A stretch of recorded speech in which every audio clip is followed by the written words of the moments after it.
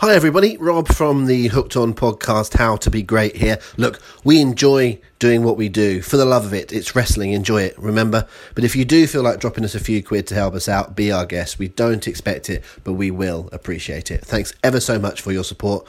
And don't forget, it's wrestling. Enjoy it.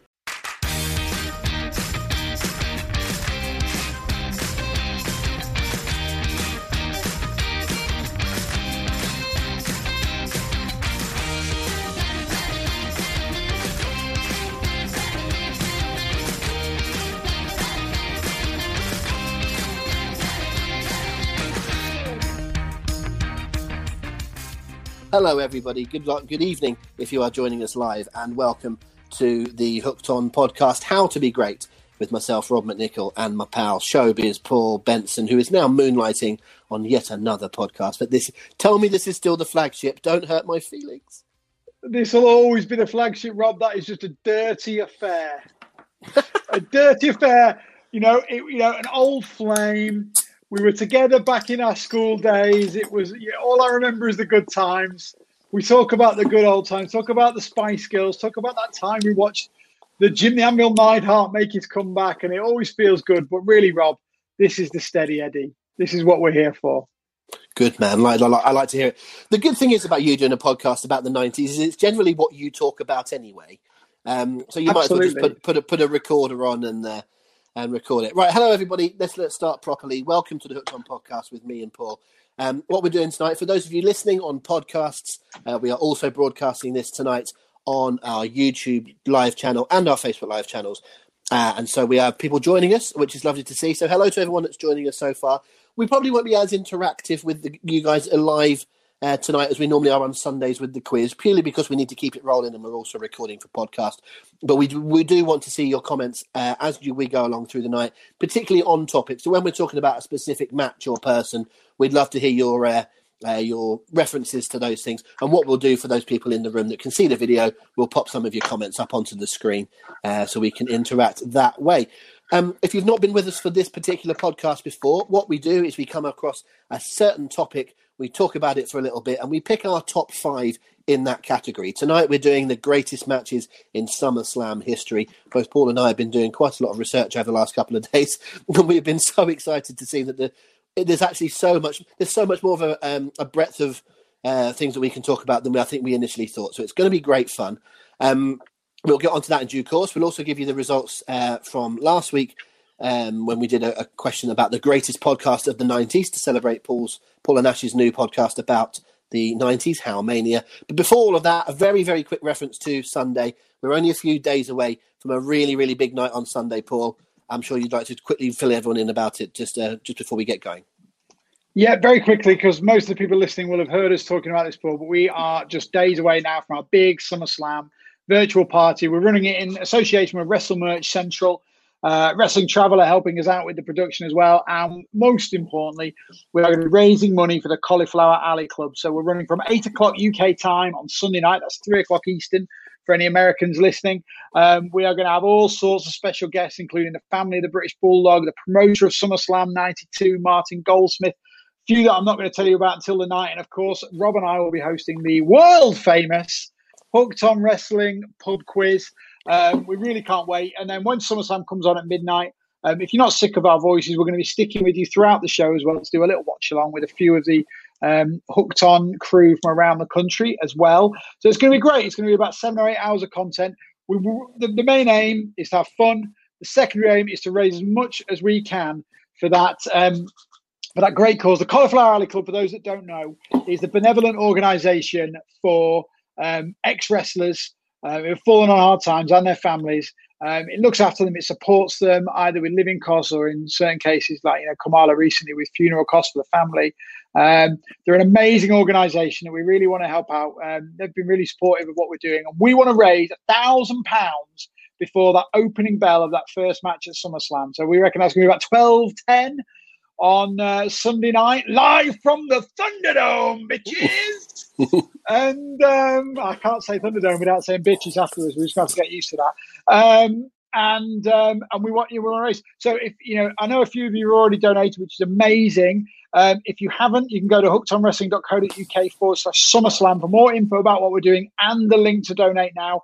If you can't donate, which many won't be able to, we're going through a sticky situation right now around the world. Completely understood. If you can't do that, please instead help us spread the word.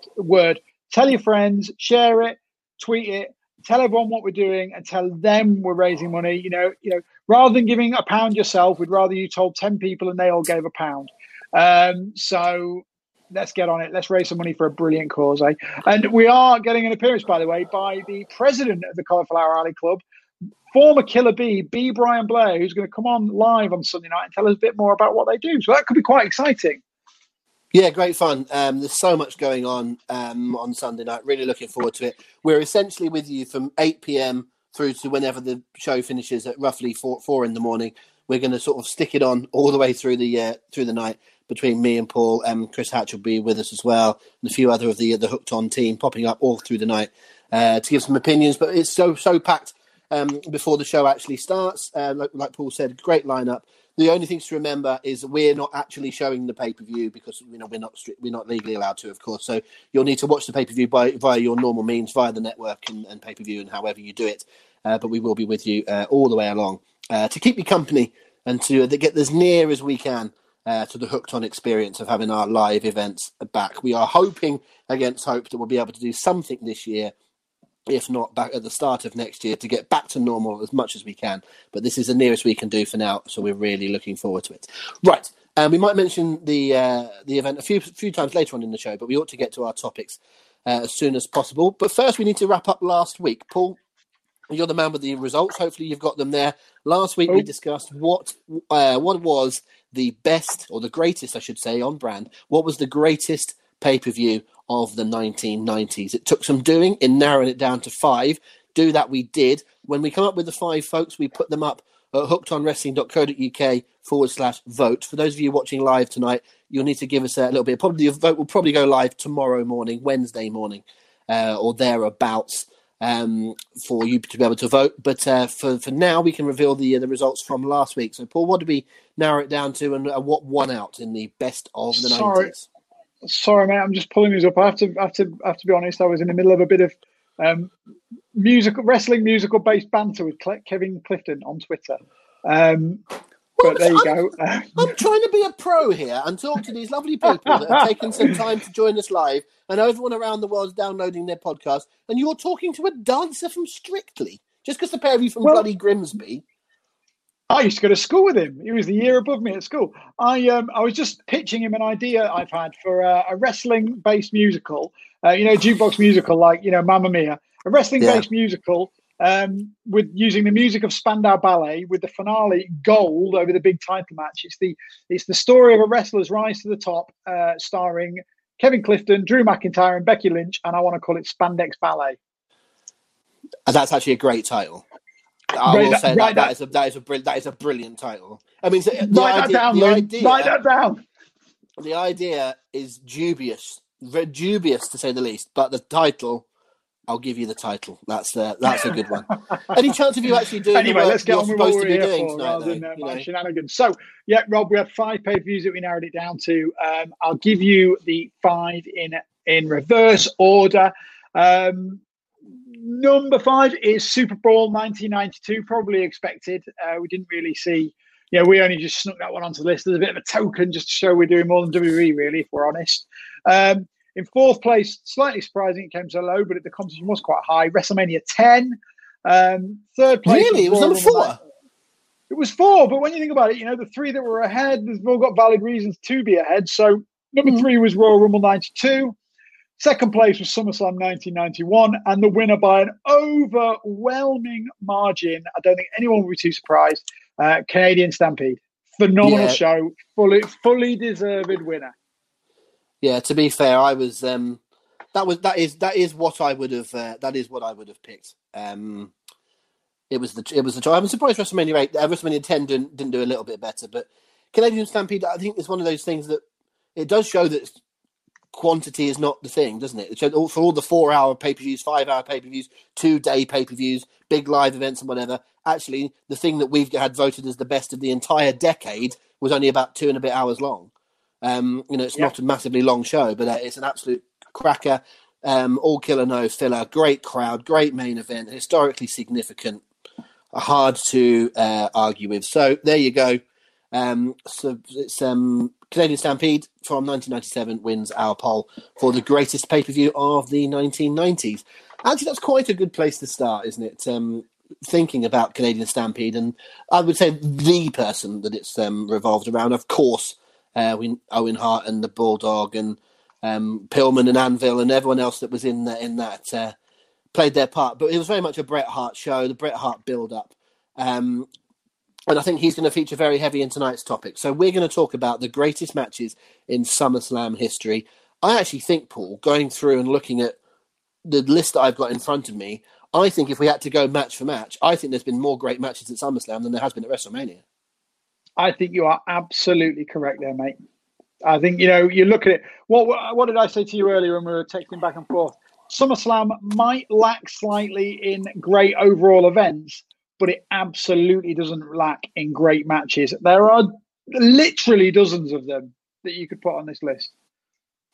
Yes, good and indeed accurate use of the word literally, because goodness knows no one else knows how to use that anymore. But yeah, it's an incredible list. I've got a very, very long one in front of me, but we're going to need to be a little bit more specific tonight. I think often we talk about things that have got a bit of a chance of getting through, but maybe not. We have so many good choices. The standard tonight is really, really high. So there's going to be plenty of matches where you might go, how have they not talked about so-and-so? And it's like, well, because the standard's so unbelievably high. So if there's a really decent, I don't really like doing the star system, but if there's a really decent 3 3/4, 4-star match out there that you remember fondly, it's probably not going to make the top 10 because there's some absolute classics that we're going to talk about. But I think let's start with Bret Hart. You made an observation on social media this week as we were both having a look at some matches and talking about this. So I thought you ought to lead with it. What I'm getting at is your observation about how often the match of the night in early SummerSlams was a Bret Hart match. Mate, I looked at it, right? So you look at Bret Hart. Bret Hart was in WWE for the first 9 SummerSlams, okay? SummerSlams 89 through to 97. 1, 2, 3, 4, 5, 6, 7, 8. Yeah, 9. He was on the card on 8 of those. He missed 1996. So of those 8, I would argue he had the match of the night on 7 of them. Incredible, isn't that? Incredible. If you're talking about Mr. SummerSlam, there is nobody else. I'm assuming that the one you're missing off is the Yankum match, is it? Yes, of course, yeah. Everything else, and there's maybe a couple that you certainly could make an argument on, but I would genuinely say the others would all be the winners. Okay, let's go through a few of them then, rather quickly with some of them, if we're not going to put them forward for a potential top 5. So you're talking about a couple of tag team matches to begin with. The Hearts against the Brainbusters and then against Demolition 89 and 90.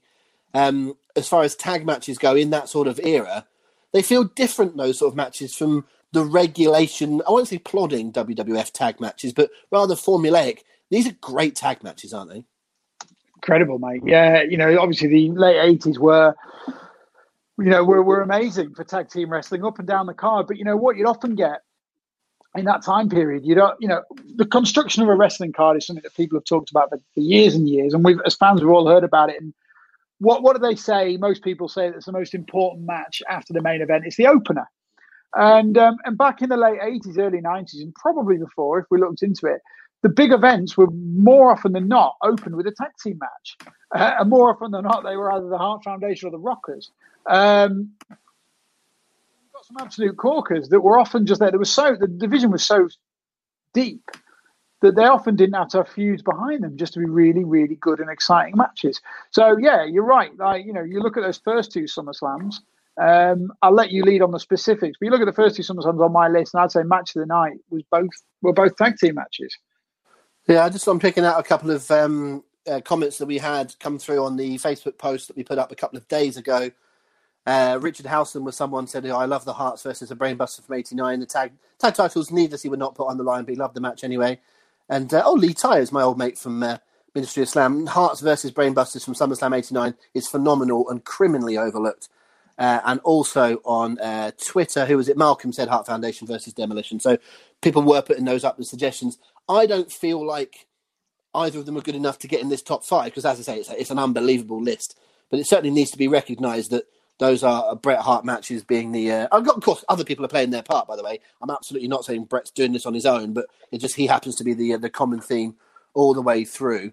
A couple of other ones, I'm obviously skipping around a little bit, but a couple of other ones that I think are obviously worthy of the conversation, but not necessarily the top 5 list. Bret versus Taker from '97. It's a good match, but to me... I've got it as the best match of '97, but it's not... Look, the competition is high. It is not going to trouble that top 5.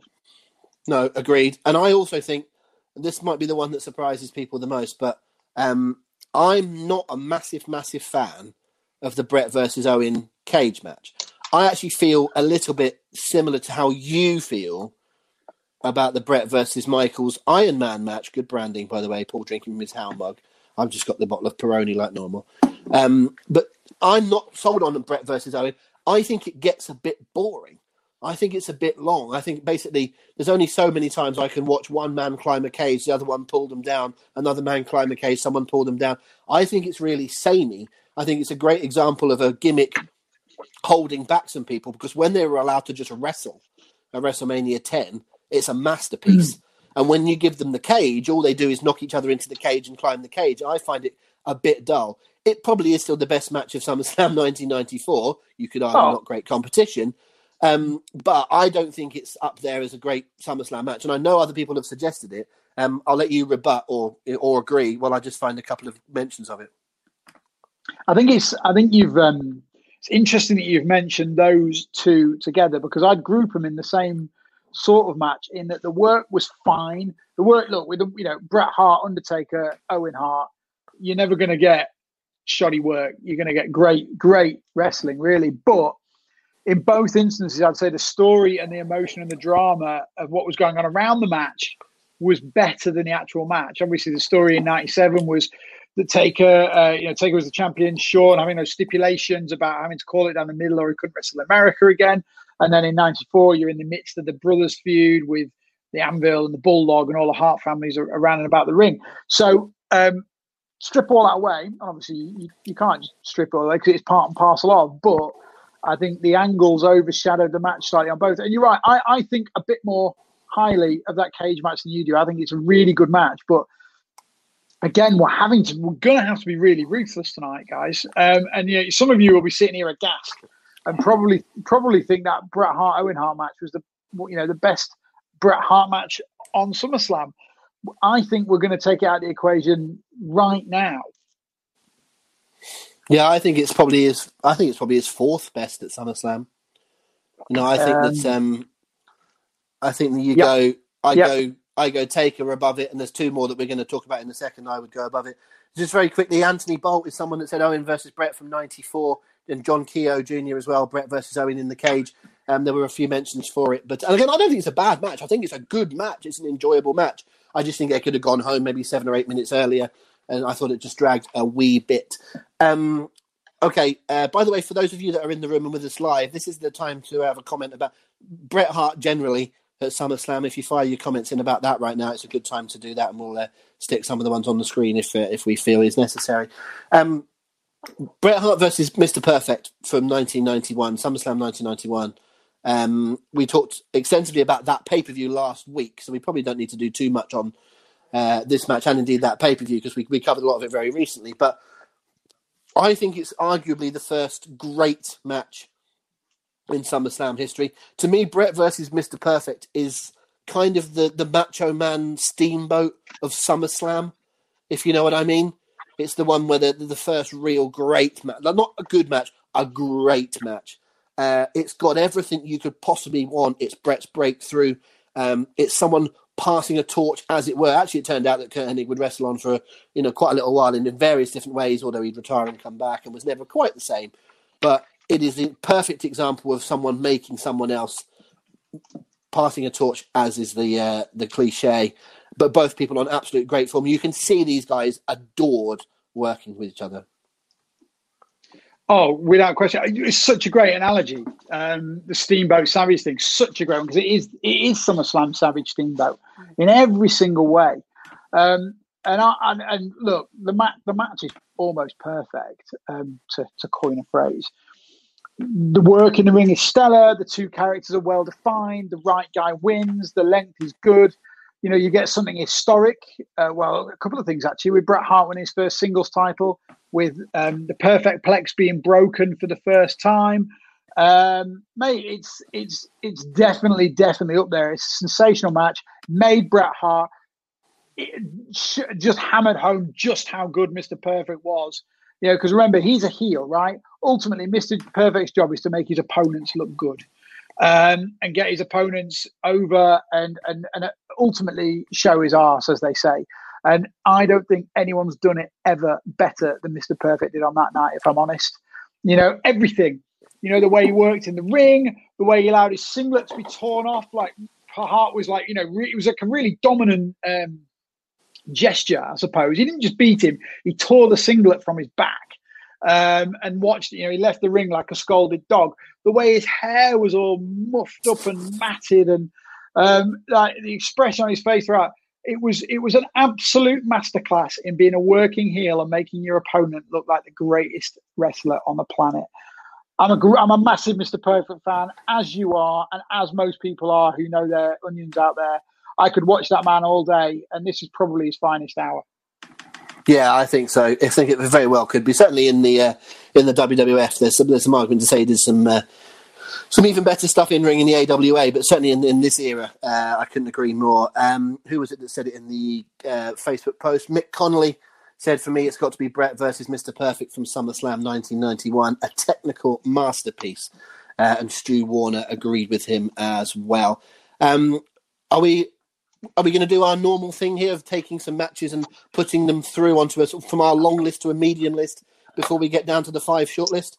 So does this go through? Is this the first one that qualifies? Yeah, absolutely. I think why don't we chew through Bret Hart for a bit, because there's another one on there that I want to mention. You know, going through year by year. This isn't going to trouble the list or even close, but I have written it down. It's Bret Hart against Doink the Clown. I knew you were going to say that, actually. Yeah, no, I hadn't completely forgotten it. But yeah, of course, in 1993, Bret wrestled Doink, beat him, and then wrestled Jerry Lawler straight away afterwards. Beats him with the sharpshooter, but then the result gets turned over. Fun little angle. But yeah, it's kind of nice that Hart and Doink, or Hart and Matt Bourne anyway, got to work, because that whole Doink character was an interesting one in that era. It's had lots of column inches in the past. It will continue to get it. But what is often overlooked is how good he was in the ring. People talk about the heel, evil Doink being an interesting character when they weren't doing silly stuff like having 2 or 3 of him at WrestleMania 9. But the actual matches he had himself, he was, you know, very, very astute in the ring, and it was good to see him work with someone like Bret. It's by no means up there in the top list, but you're right in terms of it. It's one that should be noted, because it's probably a little bit forgotten about in amongst various other great matches. If you want to go to hookedonwrestling.co.uk now, you can read our list of SummerSlam hidden gems. 10 matches that are maybe not given the due they deserve, and that is one of them. Yes, very good. Oh, hang on a minute. What's this? What's this I've got down here? I don't know, Rob. Do we want to know? Oh, look, there Remember, it is. It's going out live on video. It's a big plug. That's what that is. It's a big plug. I nearly knocked my beer over there. So I won't do that again. But yes, there we go. So well done, Paul. I knew you were going to. That was. It is a good read, actually. I did read it just before we came on, and indeed, there's going to be a couple of matches that you've got on there as quote unquote hidden gems that I might well have as potentials for the top 5. But we'll come to them in a wee bit. Likewise.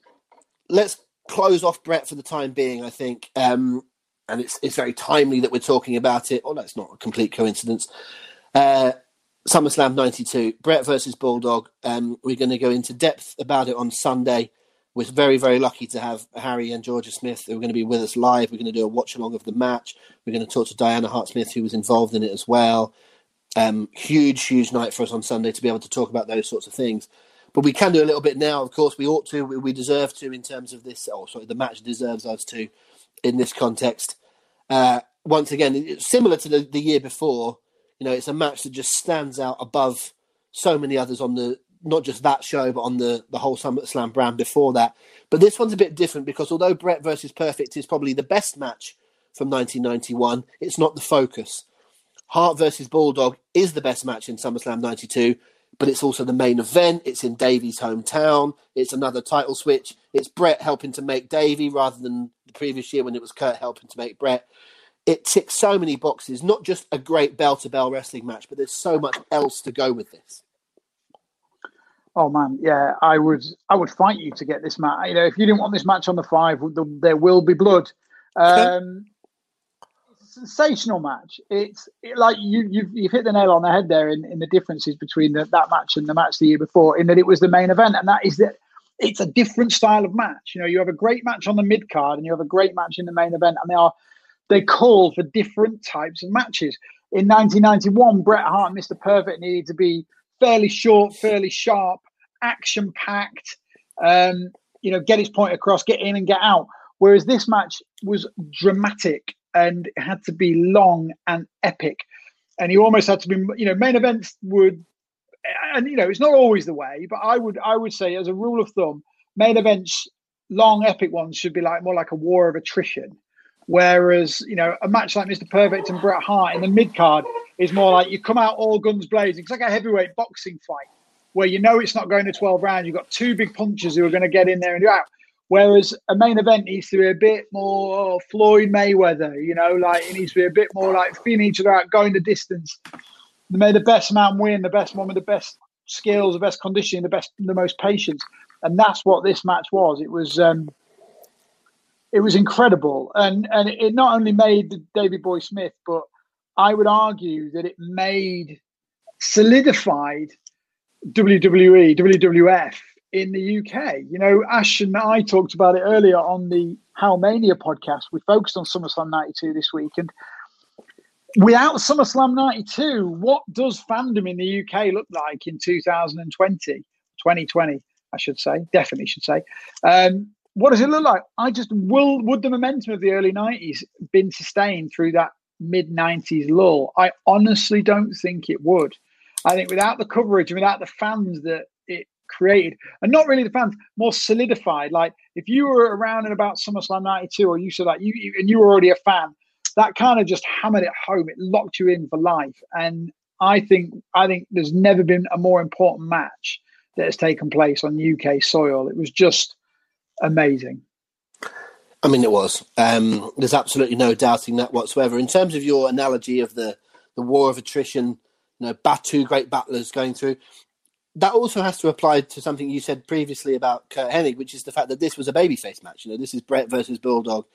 2 baby faces, both needing to, show a little bit more pride and struggle, and they can't sort of turn their backs and use any sort of cheap methods. Because what's quite interesting is if you look at most babyface matches, and not all, because Hogan Warrior shares something with this one, but normally someone goes a little bit heel in the match, works a little bit more of a heel style, or the crowd pick one or another. Like for example, like a John Cena versus CM Punk match, for example, from any time. The crowd will be split. Cena will have his fans, Punk will have his fans. So you don't need to have one playing, quote, the heel. They just, they'd naturally split the crowd. The crowd are split here a little bit because, some want Davey to win and some want Bret to win. Obviously, Davey's the overall favourite. But it doesn't feel like people hate on Bret here. It feels that they just push for Davey and they like Bret as well. It feels like it's a win-win to the crowd. It would have been very interesting to see what would have happened had Bret gone over, and how the crowd reaction would have been, although that was never the intention. But there's not much that can be said about this other than just it's an absolute beauty. And again, it's kind of not of its time. If you look at wrestling in the WWF in particular, I'd say kind of from 95 and earlier, you didn't tend to have matches like this.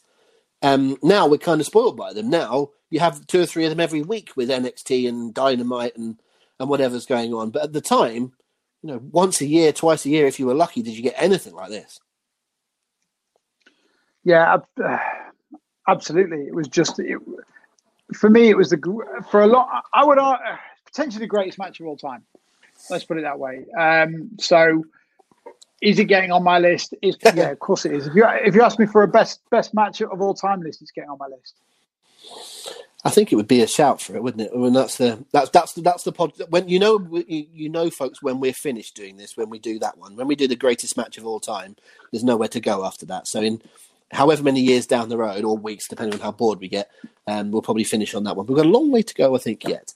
Okay, so it goes through. So we agreed that Mr. Perfect versus Bret Hart and British Bulldog versus Bret Hart go through at least to the next level of the conversation about the top 5. Yeah, absolutely. Cool. That sort of gets us through to roughly 1996 or so. If we're talking that sort of Bret era, we did touch on Undertaker from 97. But I want to quickly go to a match from 1996 that's been mentioned. And it's one of those matches that really, really does seem to split the room whenever you're talking about it. I'm just trying to find, there was definitely at least a couple of mentions of it. I'm trying to find the best one. Here we go. Dan Humphries. He said, one of my favourite SummerSlam matches and one that often gets overlooked and forgotten about is the first ever Boiler Room Brawl in 1996. There had never been anything before seen like it in the WWE. The finish was quite shocking at the time, with the long-term manager of The Undertaker, Paul Bearer, turning on him. I'll have my say in a minute. What do you think about the Boiler Room Brawl? It does not even come into my thinking. Even if you forget that, even if you forget we're doing a top 5, if someone just rang you up, Paul, what do you think of the Boiler Room Brawl? Okay. Unique, before its time in a way, because we were talking before the Attitude Era. It was something you just didn't see back in 1996, and it fit the feud that these guys were having at the time. It was very personal, very violent. It kind of worked.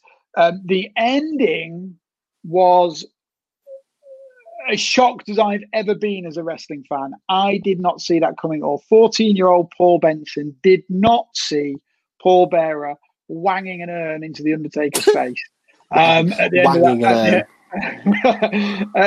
end of that match, it was just a moment. I think for what it was, I thought it worked really well. I enjoyed it immensely at the time, and that's kind of it. Wonderful. I thought Paul Benson had been replaced by John Keats then, just for a second. What a wonderful turn of phrase that was, wanging an urn. Anyway, I wanted to bring it up because it does split the room, and that was obviously something that our friend there Dan had something to say about it. I hate it. I cannot stand it. I just think it's really, really, really boring. It's 2 men in a dark room bumping into stuff with no commentary and no lighting. I get the principle, and I do like the ending, and I agree with you. I found it shocking at the time. Again, we weren't at the time reading spoilers and long-term plans by different. Some people were, because there were dirt sheets available, but we weren't on a regular basis reading stuff. So these days, we probably would have read that WWE are planning to have Paul Bearer turn on Undertaker 2 months before the show. As you say, I was 12, you were 14 at the time. It's a good turn. So I like the angle. I don't mind the fact that they got to there, and I understand that they had to do that sort of match. They had to take them out of the ring and bring them to the ring, but I think it's interminable. It's one of those matches that if I'm ever watching SummerSlam 1996, when I get to that one, I just knock it forward about 10 or 15 minutes until they're just about to come out of that room, because I can't get it at all. Anyway, I knew it was never going to come into our chat. I just wanted to see where you stood on that particular match. Anything you want to bring up from this sort of era? Because I feel like unusually, we often find that when we talk about these How to Be Great lists, we go back in time. We go back to an era. Even when we do the quiz on the Sunday night, I have to try and say to myself, I'm doing too many questions from that sort of 90s golden era. Today, I feel like a lot of my suggestions are going to come from later on. But for now, anything in that sort of mid-90s era that you would like to bring up? I've got 1 or 2, but I just want, It's time that you threw something in the hat. Well, if we're talking mid-90s, we're talking that between sort of 95 and 98, I guess. Yeah, I've got two matches, both ladder matches. Okay, so, I know what you're going to say. So let's do them in chronological order. Okay, so 1995, Shawn Michaels against Razor Ramon. Obviously, this was a rematch from their massively more famous WrestleMania match. This one is face versus face rather than face versus heel, which added a different dynamic. Some would say this was a better match, and I think that you were included in that, aren't you, Rob? I think it's really difficult. Because it is different. Well, fair play to the two of them. What they did was they made it different. You know, there are a lot of times where someone will have a match. This might be a topic for another day. You know, how many great matches have there been? The second match is still a great match. You know, like you watch Flair versus Steamboat, and then they go again, and it's still great. You see that how. When you're talking greatest matches of all time, you'd be talking Bret Austin from WrestleMania 13. Well, of course, they'd already had a match at Survivor Series the year before, and they managed to top it. You probably wouldn't say that the second Shawn Undertaker match, in terms of their two back-to-back Manias on 25 and 26, the 26th one probably isn't as good as the 25th, but man alive, it comes close. To be able to do that, to be able to have a match and then have another one, you know, I mean, how many? We could take this into down a film route. Because, you know, Paul knows a lot more about movies than I do. But how many times has the sequel been better than the first film? You know what I mean? I don't think there's all that many. Don't do it because we'll be here all night. But I don't intend to. But there's not many. Your point is very valid. It happens rarely. It does happen rarely. And I'm saying this one, I don't necessarily say it's better than the first one. It is different. It's a different dynamic.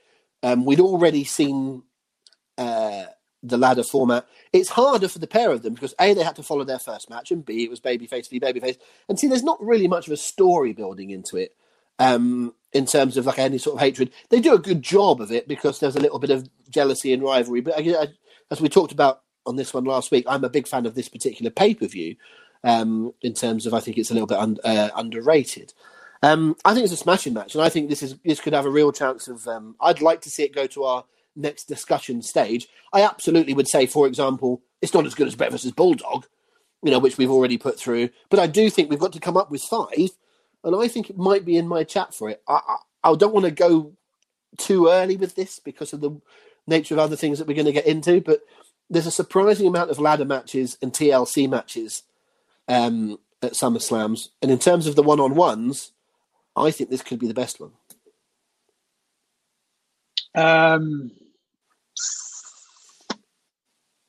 Could be.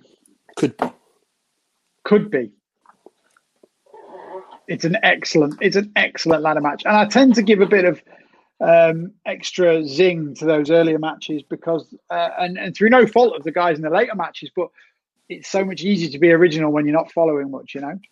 And originality is always better. So they do have a bit of an advantage in creating exciting moments, but it's a stunning match. It is, and 2 consummate performers. And what I will say is that it's worth noting that when you go into... we just talked about Bret versus Owen, right? I feel that got a little bit dull. The longer it went on, it overstayed its welcome. We just talked about the Boiler Room Brawl. Great ending, but I think the bit before it dragged a wee bit. You've always got to keep your crowd. Whatever the match is, you need to keep your crowd. I don't think there's a single point in this ladder match where you go... bit samey, and you don't even get a little bit it's all, you know, spotty and all over the place, and they're just trying to, you know, do bumps for the sake of it. I just think it's a really, really, really fun match, and I think it deserves to take a step further. But if you're, I think this is the kind of topic tonight where if we both don't agree, or we don't both agree, to use better syntax, then it doesn't go forward. So if you don't agree with me, I won't fight you on it. I want to keep this on the list, but I'm not convinced it'll be there come the end of this podcast. But yeah, I kind of agree with you. The standard's that high. Yeah, I kind of agree with you. You're going to tell me about Triple H and The Rock next, aren't you? Funnily enough, mate, I am, yes. And what I love about this match is, for 2 things, really. the ladder match until this point was really associated with a certain type of guy. You know, it's associated with your Shawn Michaels and guys who could flip around a little bit more, be a little bit more athletic. These guys aren't that, and in fact weren't known for having great matches at this point. Rock had been in the WWF less than 2 years. Had he had a great match up to this point? If he has, I can't think of it. Ditto Triple H. He'd had some very good ones, mainly with Mankind, I guess. But again, there's nothing that makes you go wild. This was a real coming out party for both of those guys in terms of match excellence. But also, what I really liked is, you don't get this so much now, but you really did more back then. It was a very definitive end to their stint in the mid card, both of them. Yeah, it was. You know, they'd done their time. They'd been mid carders. They'd worked their way through the mid card to the top of that mid card. And this was absolutely, you could tell on the night, and then it became even clearer the next, well, straight away for Rock, literally the next show, but it took a little bit longer with Triple H because he was injured.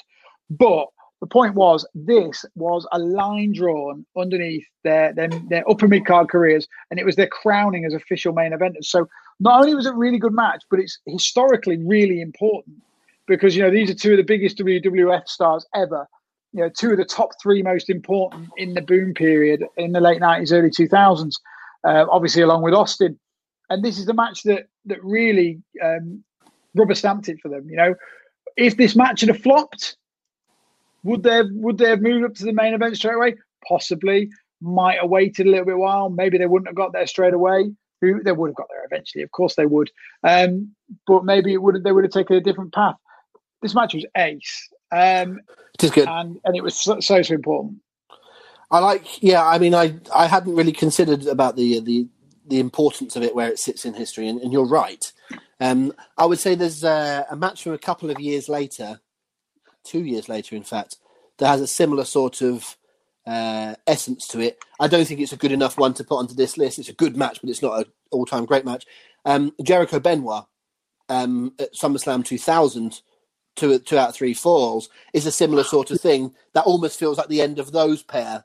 Because by a couple of years later, within the next year or two, Benoit would be having title matches. Jericho would do the undisputed champion thing. They were sort of knocking on the door as well, weren't they? That sort of feels like a similar thing. But it's a good point you make. Not as definitive, but not as definitive, but similar in terms of that sort of level of attainment. But Triple H and The Rock's careers were parallel. A long way out, weren't they? They seemed to go along.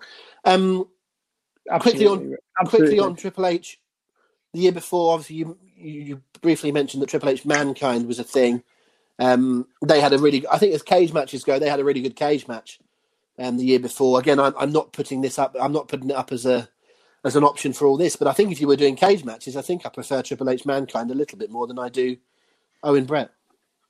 Bold. Not totally sure I agree, but I certainly wouldn't rattle your cage for it. Hey, very good. Very good indeed. Right, any more from that sort of era? In fact, should we stay on ladder matches? Should we stay on ladder matches and TLCs and similar sort of things? Because will find if you just do the trajectory of SummerSlam all the way through, that there's plenty of them to be talking about. I've got a couple on my list here as discussion points, not necessarily ones I'm going to push for. But I'll put the ball in your court first of all. Any other ladder matches? And when I say ladder matches, I include TLCs in ladder matches because TLC matches are ladder matches. Yeah, so let me look at my list. There's 2 at least. 3 I see, actually. I'll go then. Since you're looking at it, I'll go. You go for it. I would say that one that I'd kind of forgotten about. I watched a lot of matches in the last couple of days building up to this, and one I'd pretty much forgotten about, but went back and watched because of this, was from 2001, which was RVD versus Jeff Hardy, which was a ladder match for the hardcore title, and it was excellent. It was way better than I remembered. Great fun, great stuff. Do you know what I really liked about it? And it's a small point that I would bring up about this match, but it's a broader point that I like. I don't mind that they failed a couple of times. There's a couple of moves in there which these days people would go, "Oh, you effed up." Yeah, and it's like, well, okay, they probably didn't get what they were going for. But you know what? In a football match, not every shot is on target. You know, and in a boxing match, which is more apropos, not every punch lands. And it's like, sometimes it doesn't matter. For example, there's a specific point where Jeff is dangling from either from the ladder or maybe even from the belt itself, and RVD comes off the top rope with a spin kick, and he misses, and I imagine he was supposed to knock him off with it. And he didn't, he missed. But it doesn't matter in the context, because you go, these guys are taking chances, and RVD flew at him, and then Jeff actually takes a bump anyway, and you could argue that, well, he was put off by the person coming across. So I love that match. I was surprised with myself how much I enjoyed watching it back yesterday, I think it was, when I saw it. I'm not absolutely convinced I'm pushing it for our top 5, but I probably like it just as much as I like Triple H Rock, I have to say. Well, I'd probably say I prefer it in a vacuum than Triple H Rock, because really, other two guys, yes, there are is the answer, but as a combination, have there been two guys more suited to a ladder match, have a one-on-one match ever?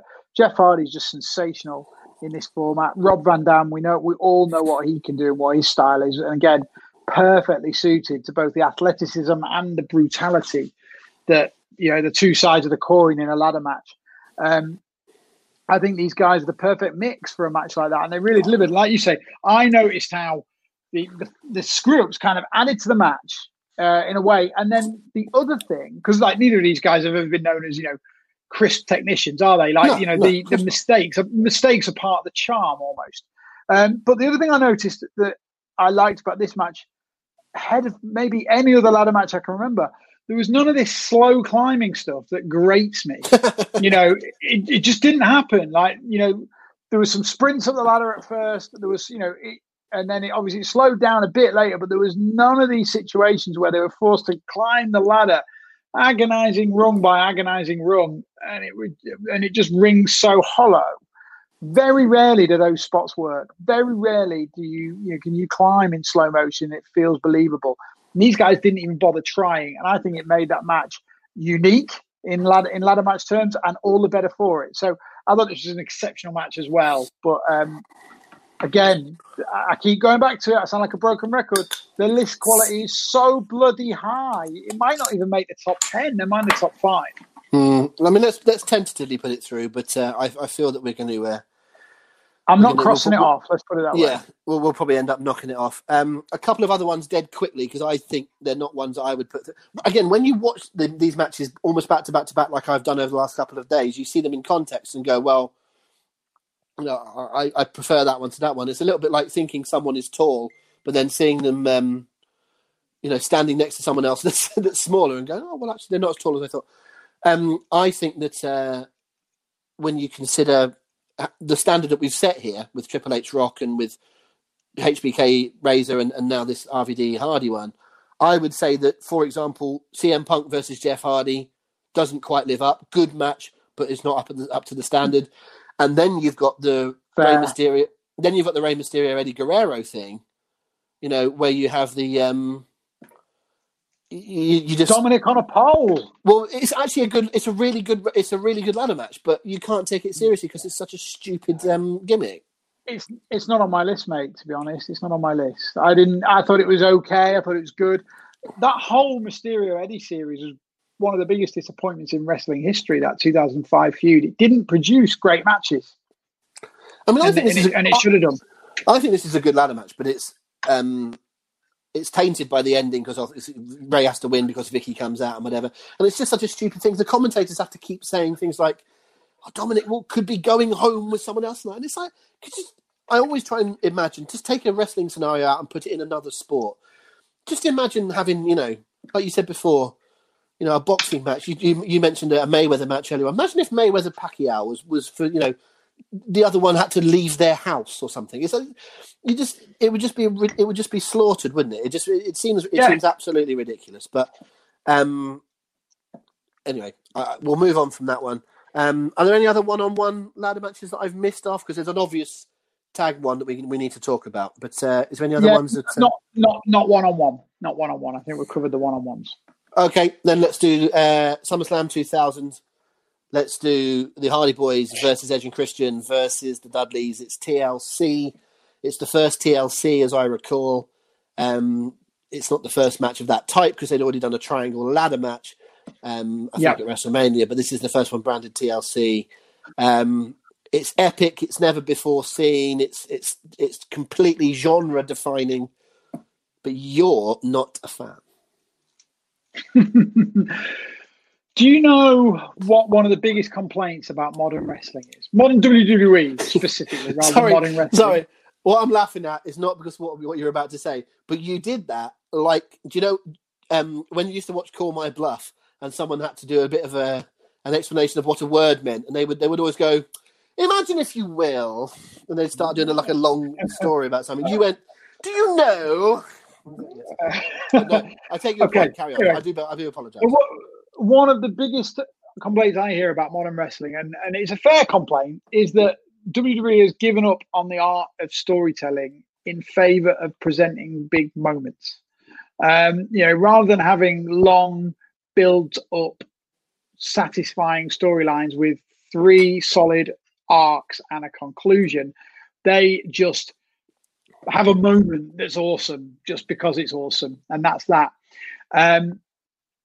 Yet in the same breath, they'll tell you how much they love the TLC matches, which is that problem in a microcosm. Microcosm? I can't pronounce that word. That's one word I cannot pronounce. No, trust me. There's plenty you can't pronounce, but it's microcosm. Let's move on. Microcosm. Anyway, the point is, whilst those matches are entertaining, and they are matches. Adam has quite rightly pointed out in the comments, those matches are spot fests, right? And those spots are incredible. But, and I loved it at the time, but go back and watch it now, I just don't know if they hold up. I think the best of the 3 is the WrestleMania 17 one, because there is a bit more of a story there.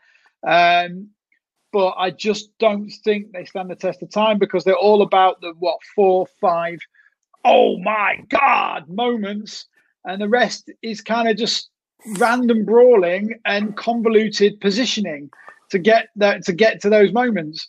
So whilst I'm not diminishing the importance of those matches or the skills of the 6 men involved, doesn't hold up for me. Just doesn't hold up. I both agree and disagree with you. My agreement with you is that, as you know, I would absolutely much prefer a good old-fashioned piece of wrestling than I would a match full of gimmicks and full of spots and whatever. I also have a weak stomach, and so matches that have got a lot of blood or have got a lot of plunder and weapons and whatever tend not to grab me. I admit I'll go early on this. I'm going to not necessarily retain the suspense. I probably am not going to push hard enough to push this through to the next stage, because you don't. You're not so keen on it, and I'm not strong enough on it to push it. What I will say is I do think it holds up, because I think it's different. I don't think it's I think Money in the Bank ladder matches are worse and are harder, because you've got one-on-one things, and people just take a powder for a long time for no real reason, then they pop back up, and it looks like they're lying there until they're next needed. I do feel like there's more going on in this particular match. I think the triangle ladder match is better, but I think this is the best of the 2 TLCs with these 3 teams, if you get my drift. I think the ladder match is better, and I think then this one, then the following Mania. I actually really like the TLC that was on SmackDown. But I think that this is the match where they pushed it up to that next sort of level. They branded it slightly differently, and I do think it holds up. And I do think you can watch it and enjoy it, and especially if you know everyone's okay. I think that you can view it slightly differently in terms of it not being just a complete illogical, non-linear spot fest.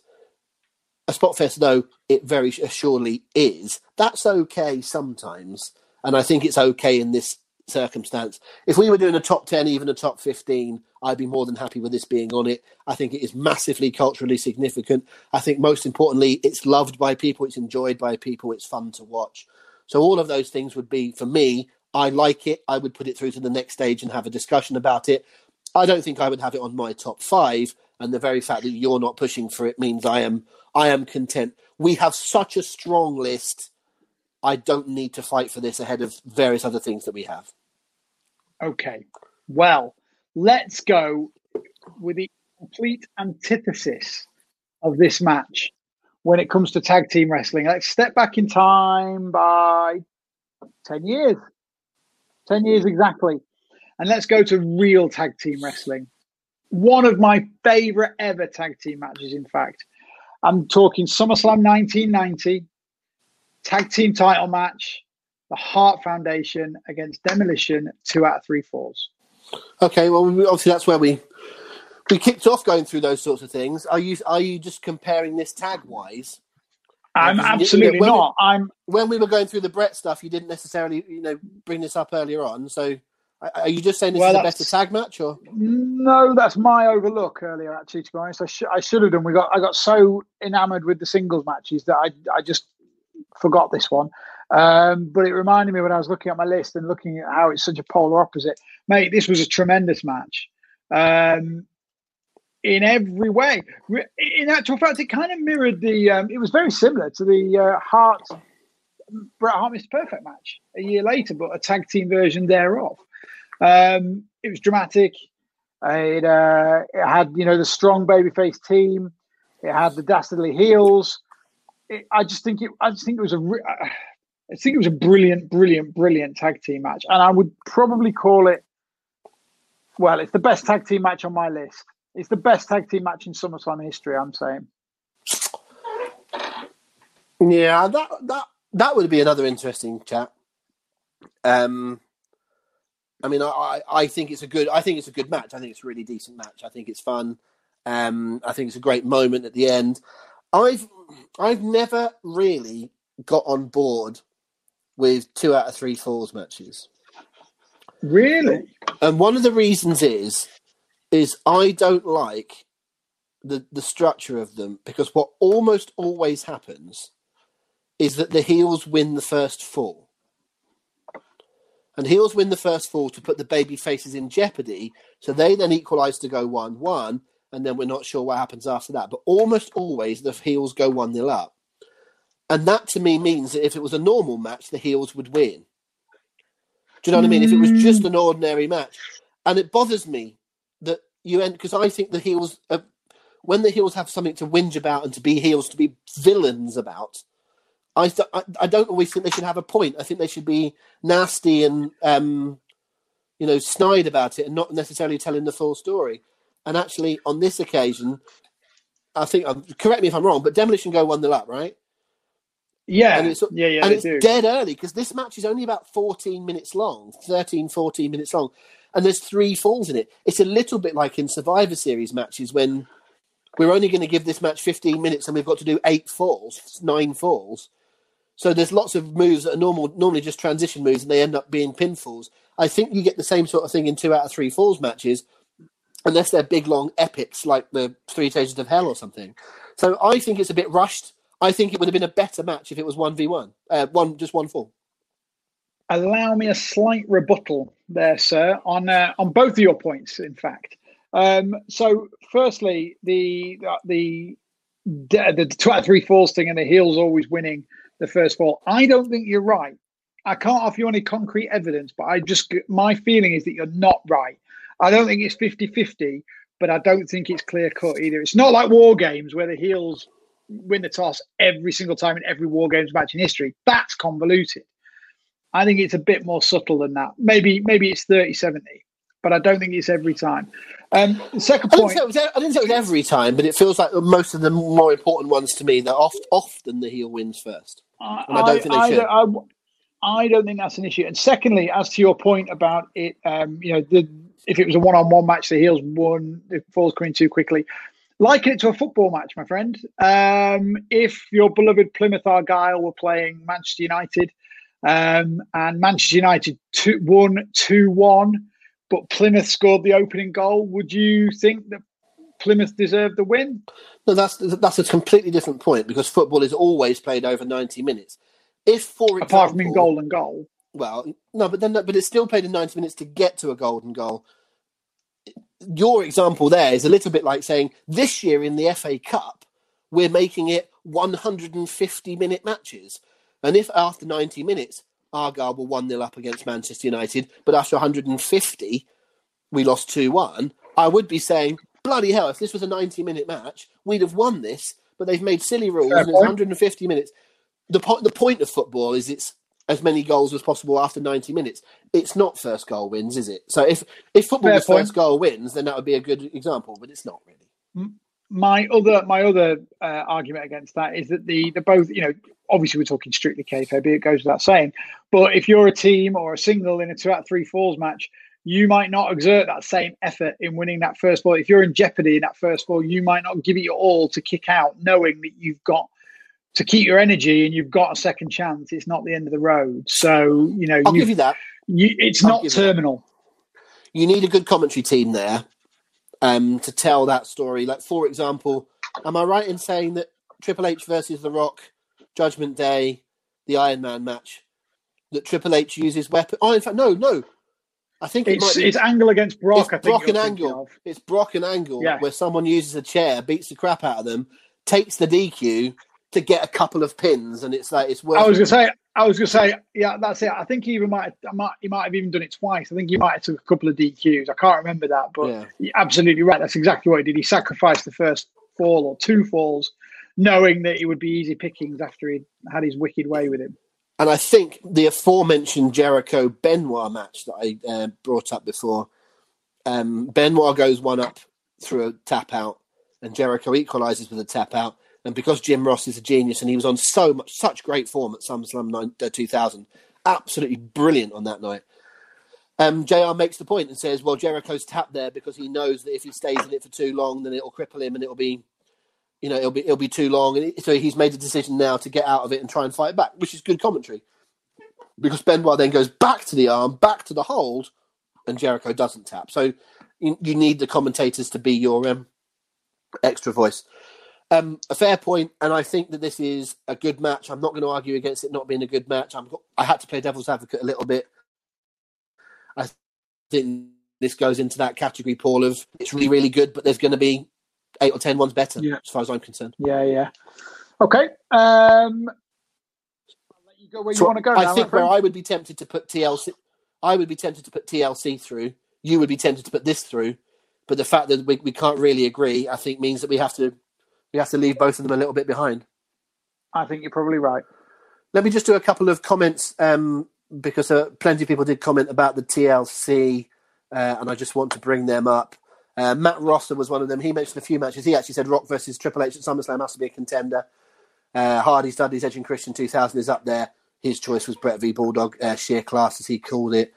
There was definitely a few others about TLC. Mick Reeves was someone that, I hope I've pronounced your name right there, Mick, but he says the TLC one was a major match. Lee Palmer brings up TLC. There was a few that... Andy Keenan was someone that went for your brought up the HBK Razor ladder match. Just while I'm doing comments, Gavin Foster was someone else that said Brett v. Bulldog. But yeah, I'll tell you where I want to go next. I would like to go to 2002. And I would like to go to what I think is one of the greatest matches ever in terms of storytelling. Now, sometimes you look at certain matches and say, if you took this match, for example, what's a really great... Okay, Brett v. Bulldog, right? If you went to see your local indie show in Cleethorpes, okay, well, that's not local to you anymore, but like in Selby Leisure Centre, right? If you went to see a match there and they wrestled the exact same match as Brett v. Bulldog, you'd come out going, bloody hell, that was a good match. What a brilliantly worked, technically, adept match that was. If you saw them work the same match as Shawn Michaels versus Triple H from SummerSlam 2002, I think you'd be a bit bored by it. I think you'd suggest it stretched a bit too long, they're a bit self-indulgent, blah, blah, blah. But when you factor in the history of Shawn Michaels, the history of Triple H, the history between them, the 4-year gap, the result, which is important, it's not always important, but it's important in this case, the finish and where it came from, everything around that, I think Shawn versus Triple H from 2002, the street fight, the quote-unquote unsanctioned street fight, that's about the only thing I don't like about it, is the stupidity of calling it an unsanctioned match, then having it in the middle of your pay-per-view and having one of your refs ref it in his gear. But generally speaking, I think this is an absolute masterpiece. I think it's a great example of one of the matches that fits the time, that fits the place. I watched that thinking that Shawn had come out of retirement for one match and one match only. It didn't occur to me he would be back for another match. It didn't occur to me he'd be champed by the end of the year. And from interviews I've seen with him, I'm not convinced he did either. But I absolutely adore this match, and I went back and watched it again. I watched it this afternoon, and it's just one of the most wonderfully dramatic matches you'll ever see. Again, great calling from the King and JR. I think this is a peach. I can count on the fingers of one hand. I could probably count on the fingers of one hand if I had at least one finger blown off. But certainly one hand, the amount of times in wrestling history where have I invested genuine emotion into a match. And I'm not talking excitement because I want my favorite to win. I'm talking I am enthralled. I am believing everything I see on screen, and it is as real as the air I breathe. This match is one of those matches.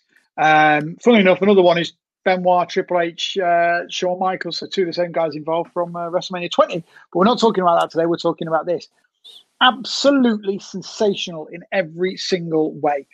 A great action, stunning action. Obviously, it was very weapon heavy. It was very slow, as those Michaels Triple H matches tend to be, because I know they like to go, they like to lean into the epic nature of them. But this worked, man. Every single time that Triple H went for even a simple backbreaker, I genuinely believed it could be the end of Shawn Michaels' not just his career, but his ability to walk. I believed it. That back injury, they had you believing that the slightest knock would put this guy in a wheelchair for the rest of his life. And they just played on every bit of love you had for Shawn Michaels and every bit of hatred you had for Triple H. And you were hanging on every shot, every strike, every attack. And they put it, what these guys are a master of, above all else, pacing. There's very, very few wrestlers in the history of wrestling that know how to pace a match better than these two. Mm-hmm. And this was perfect. Triple H in particular, the term ring general is thrown around a lot. But if you put, as Bobby Heenan or whoever used to say in the early 90s, if you find an encyclopedia and you look up the word ring general, Triple H's photo should be next to that entry. But do they have photos in the encyclopedias? No, they don't usually. But anyway, just maybe they do. Maybe I'm reading my Collins Illustrated encyclopedia had them. Oh, well, there you go. Fair enough. Maybe I'm wrong. But the point is, it's just every little bit of it. Wrestling is meant to grab you emotionally. Wrestling is meant to make you feel something. And wrestling at its very best makes you absolutely, completely emotionally invested in the outcome. And there are so very few matches that have done this better in the history of wrestling. It was absolutely incredible. It was, without a shadow of a doubt. And to bring up your backbreaker point, I seem to recall. I'm saying it like I've remembered something from 18 years ago. I watched it about 3 o'clock this afternoon. But Shawn comes out all guns blazing, and Triple H hits a backbreaker, and that's when it turns. It's extraordinary. It's one of the greatest single moves that you've ever seen to turn an atmosphere, to turn the feeling. Because you're right, Shawn sells it like how there was a match that Brock had. I can't remember who it was against. It might have been Cena, it might have been Triple H, where they went to the stomach and they had Brock selling the stomach. That was Cena. That was Cena. Playing off of his old diverticulitis thing. And I thought that was a similar sort of thing of I actually watched that. I remember going, is he okay? And it's it got me. Do you know what I mean? They sold so well. Brock is an unbelievable seller when he wants to be. And that was when I watched and went, Jesus, is he all right? And then I realised I'd been had. And so the Shawn Triple H thing, absolutely the same there. You talked about pacing. You talked about two guys being in the match with Benoit. What about these two guys also being in the match with Undertaker in the cell when Shawn was the ref at WrestleMania? That is another match which some would say plodding. Some people that are used to and prefer, because there's nothing wrong with it, cruiserweight matches where it's all go, might go, bloody hell, it's boring, isn't it? The Hell in the Cell match with Triple H and Undertaker at Mania. I personally love it. It's not necessarily one you'll go back and watch again and again and again because the drama is taken out of it for you. But in terms of the drama at the time, events, this one has both. At the time, it was intriguing. I do think a little extra of these sort of things is who's going to win. I know that sounds overly basic when we're talking wrestling, but it does make a difference. At the time, is there a jeopardy about who's going to win? For example, we've talked about WrestleMania before, and we've done Undertaker matches. And you can say Undertaker Orton's a good match and Undertaker Edge is a good match. But was there ever really any jeopardy about Taker winning? Like, you knew he was going to win. This one was, you didn't know what was going to happen with Shawn. You didn't know if he was going to have any more matches. And again, to take your point about there being lots of weapons, it was the right thing to do with the weapons because these two were hated mortal enemies. Of course they're going to beat the hell out of each other with weapons. If you take Bret and Bulldog, for example, they're brothers-in-law trying to prove who's best. So they would wrestle. Yeah. They wouldn't fight each other with hardcore, nonsense, partly because it was 1992, but partly because that wasn't part of their story. It was about who was the better wrestler. There's lots of examples of that down the years. I want to prove I'm better than you at wrestling. And that can still be babyface heel. Kurt Angle, Shawn Michaels is a good example of that. I want to beat you at wrestling. But this wasn't that. It was about something different. As you know, Paul, as various people listening and watching will know, I am not a hardcore guy. I don't like watching hardcore matches. I don't particularly enjoy them. But in this case, it's necessary. In 2020, I don't like the blood. But at the time, it was a big feature of those sorts of matches. I can't fault it. I think it has to go through, doesn't it? It's looking extremely likely. Let's put it that way. Should we... I want to stay on 2002, just in case you're going somewhere different. I was going to suggest the same thing. Good. I want to stay on 2002. Possibly one of the greatest pay-per-views of all time, SummerSlam 2002? Unquestionably, I would say the greatest, in my opinion, up there with WrestleMania 17 and 19 as the top three. Yeah, no question. It's up there. As you know, undisputedly the best SummerSlam. I would always chuck in WrestleMania 21. But yeah, that's not the topic we're doing just now. It's a wonderful, wonderful pay-per-view. That's what this match is from. There's other matches on this show that, we ought to talk about. Whether or not we put them through is another matter. But I'll let you hit where you want to go first. But there's at least two other matches on that show that I want to at least talk about. Okay. I want to talk... You'll obviously agree with me on this one, but I want to talk about what would be the greatest opening match in pay-per-view history if the Hart family didn't exist. Kurt Angle against Rey Mysterio. I don't know. I think it could be better. I think it could be better. Mate, you would not get a big argument from me. It is sensational. Do you know how Conrad Thompson on his pay-per-views, on his podcast often says to the listeners, if you want to go and watch one match today, if I could recommend one match you could go and listen to, of all of the SummerSlams that we're talking about, if there's any one match that you should go and watch because you might have forgotten how good it is, go and watch Kurt Angle versus Rey Mysterio, the opening match of SummerSlam 2002. It is amazing. I am not a massive Rey Mysterio fan. My issue with Rey Mysterio is he looks too often like he's trying to have a wrestling match than a fight. As in, he looks like he's choreographing a certain set of moves to do a wrestling match, rather than forgetting that what wrestling is meant to look like is one man beating the other man. I think 75% of Rey Mysterio matches, I don't lose myself in the match. I go, he wouldn't really be able to do that. The 6'8" guy would not really flip over like that for that move. But this match looks like a fight. It looks real. It looks like Kurt is trying to hurt him. It looks like Rey is trying to flip him around. I tell you what else it could go into for the conversation, because I think it's quite short. It might be the greatest match that's ever been that's under 10 minutes. Is it really under 10 minutes? It's like 8 minutes. I'll look it up while you're doing your next little, reference to anything. I'll look it up. But I think it's like 8 or 9 minutes. Go ahead and give me some more waxing lyrical about it while I look it up. Well, obviously, it was in the very, very early days of Rey Mysterio being in the WWE. So there'd have been like 3 weeks. He'd been there like 3 weeks. Is it 3 weeks? I knew it was his pay-per-view debut. I didn't realize it was that really, really quick. There's been a whole bunch of people that aren't familiar with him. You know, those that didn't watch him in WCW would have no idea that this guy could do what he did. So you can only imagine what the impact of that must be like. We all knew. I suspect most people listening to this podcast saw some of him in WCW, so we knew what to expect.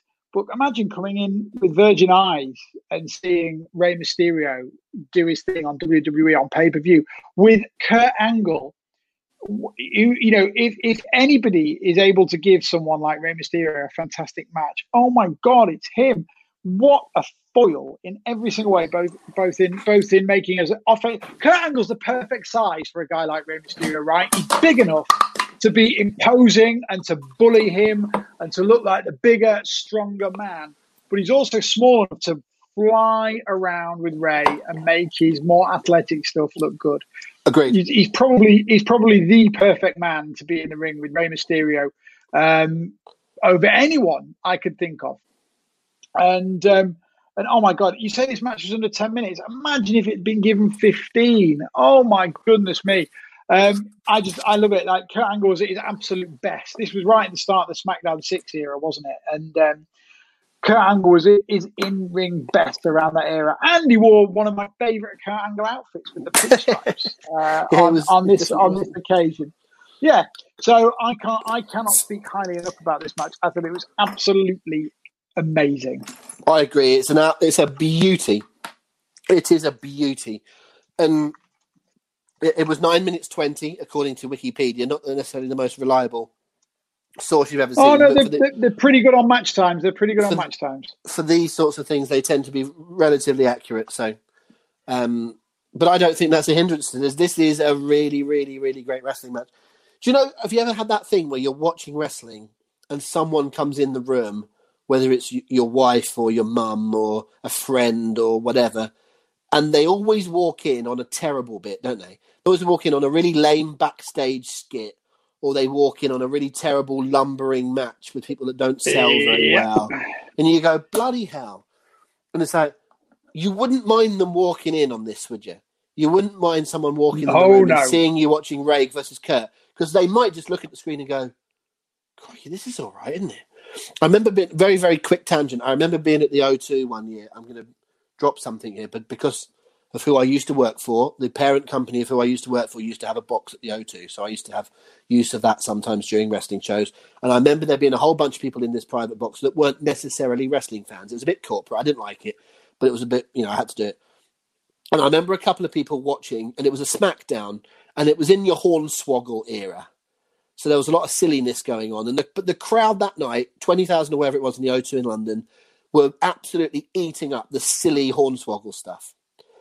And then there was a match I think it was definitely Chavo Guerrero. I'm trying to remember who he was against. It might have been, no, I don't think it was Finlay. It was like Chavo and Helms, or it was Chavo and Carlito, or someone, two people of that. It was definitely Chavo, but it was two people of that sort of era. Someone might remember it and tell me. But it was a good wrestling match, and it was fun, and it was well worked. And people were going away to get a drink, and they were just wandering around, and they were chatting to each other. And I remember the two lads in front of me who had never really watched wrestling before went, "This is the first match I've seen all night that looks like a fight, and no one cares." And it was like wrestling fans or SmackDown fans in that era had been conditioned for sports entertainment and not realistic wrestling. Do you know what I mean?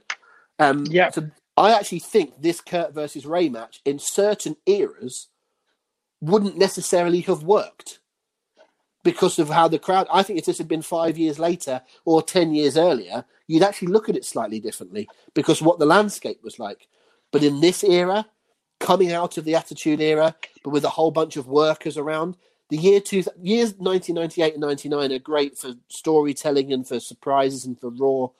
But the year 2000 is the year when matches started to kick in, where you got more and more really good matches. And by 2002, you're flying because all of those people that were around then are still around and the likes of Rey Mysterio are coming up, and Edge is coming up, and Brock Lesnar is coming through, and you start to get all these other people that are offering you those matches.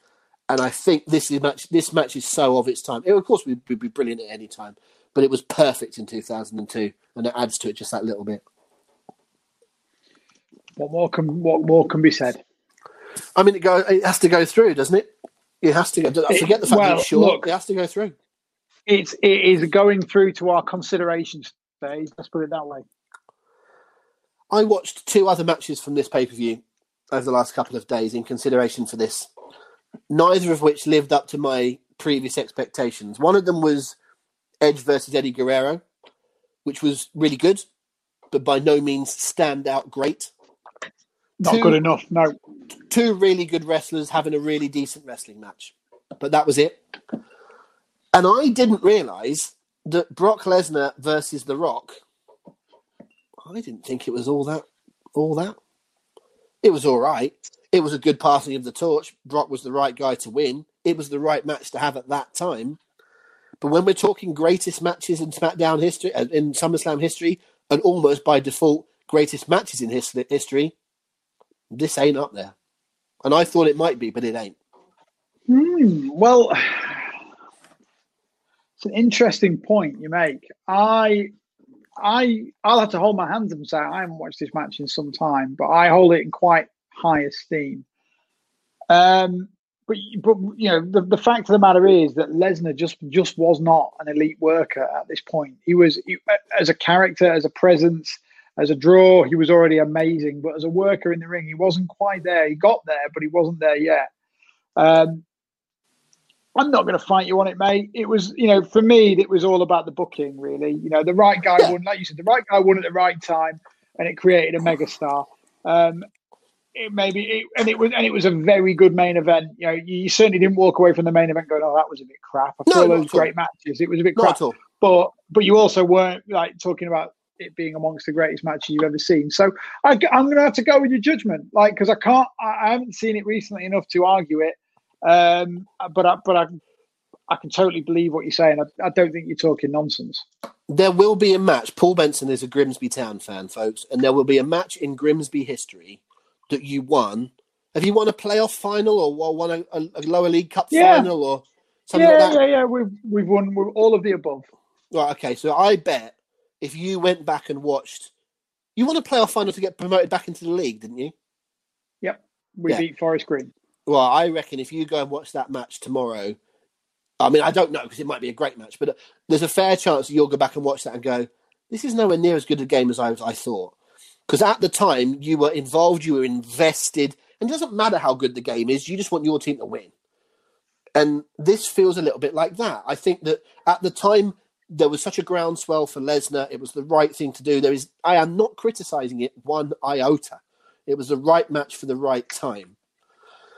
But I think in our heads, because we all felt that was important and because it was a good time, we've inflated it. And I probably haven't watched that match for 10 years until today or till yesterday. And I was left a bit cold by it in terms of watching it as a historical great match up against other great matches. Again, I'm watching it up against a whole bunch of wonderful matches. Do you know what I mean? It's not like I've watched it out of nowhere. And so I recognise that there's other things that I've watched around it. So it's going to, it's going to struggle up against some of the unbelievable stuff we've already talked about. But I just wanted to mention it because I think it was definitely mentioned by other people. Who was it that did say it? I wanted to read this whole tweet out because it factors in a few different things that we've talked about. Andy Mulligan on Twitter said the Owen Brett cage match isn't near the level of the others. It's strange how much it gets built up. We talked about that earlier. But he also says, for him, it's either Ray versus Angle or Brock versus Rock. The video package for that title match was great, and as it may well be. It's interesting how we highlight one that we think people might have forgotten about a wee bit, but I'm doing down one that I think is a bit overrated.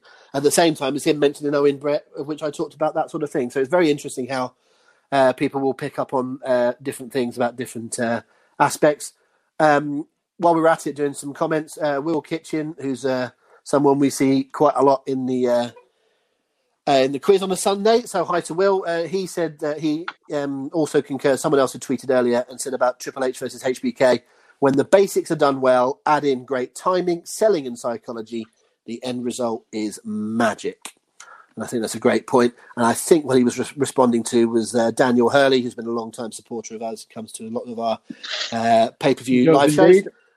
Daniel says, Triple H versus HBK 02, for me, by a distance, an absolute masterclass in storytelling. And funny enough, what you just said before, Dan said, a backbreaker could have been the finish in that match, and it would still have been believable due to the performance of both men.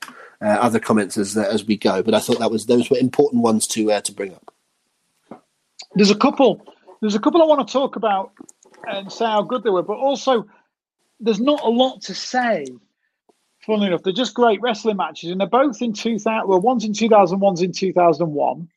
Okay. One in 2000, it's Rock Austin Angle, and in 2001, it's Austin Angle. I think Austin Angle's the better of the two matches. Very, very, very good match. I loved heel Austin in the ring for that summer. And I really think we should be considering them. But when I think about what I want to say about them, I haven't got much. Like, they were just really good wrestling matches. I mean, that's the sort of Kurt Angle, similar to how we started this about Bret Hart. If you put Kurt Angle in a match, it's just going to be good, isn't it? Do you know what I mean? It's like it's going to be good. Like whoever's in there, and then when you start sticking in Triple H and Rock and Austin or whatever, it's going to be even better. You know, we need to be talking all-time classics for this, and those matches aren't all-time classics. They're really good, really serviceable, very pleasant main events that you come away satisfied from.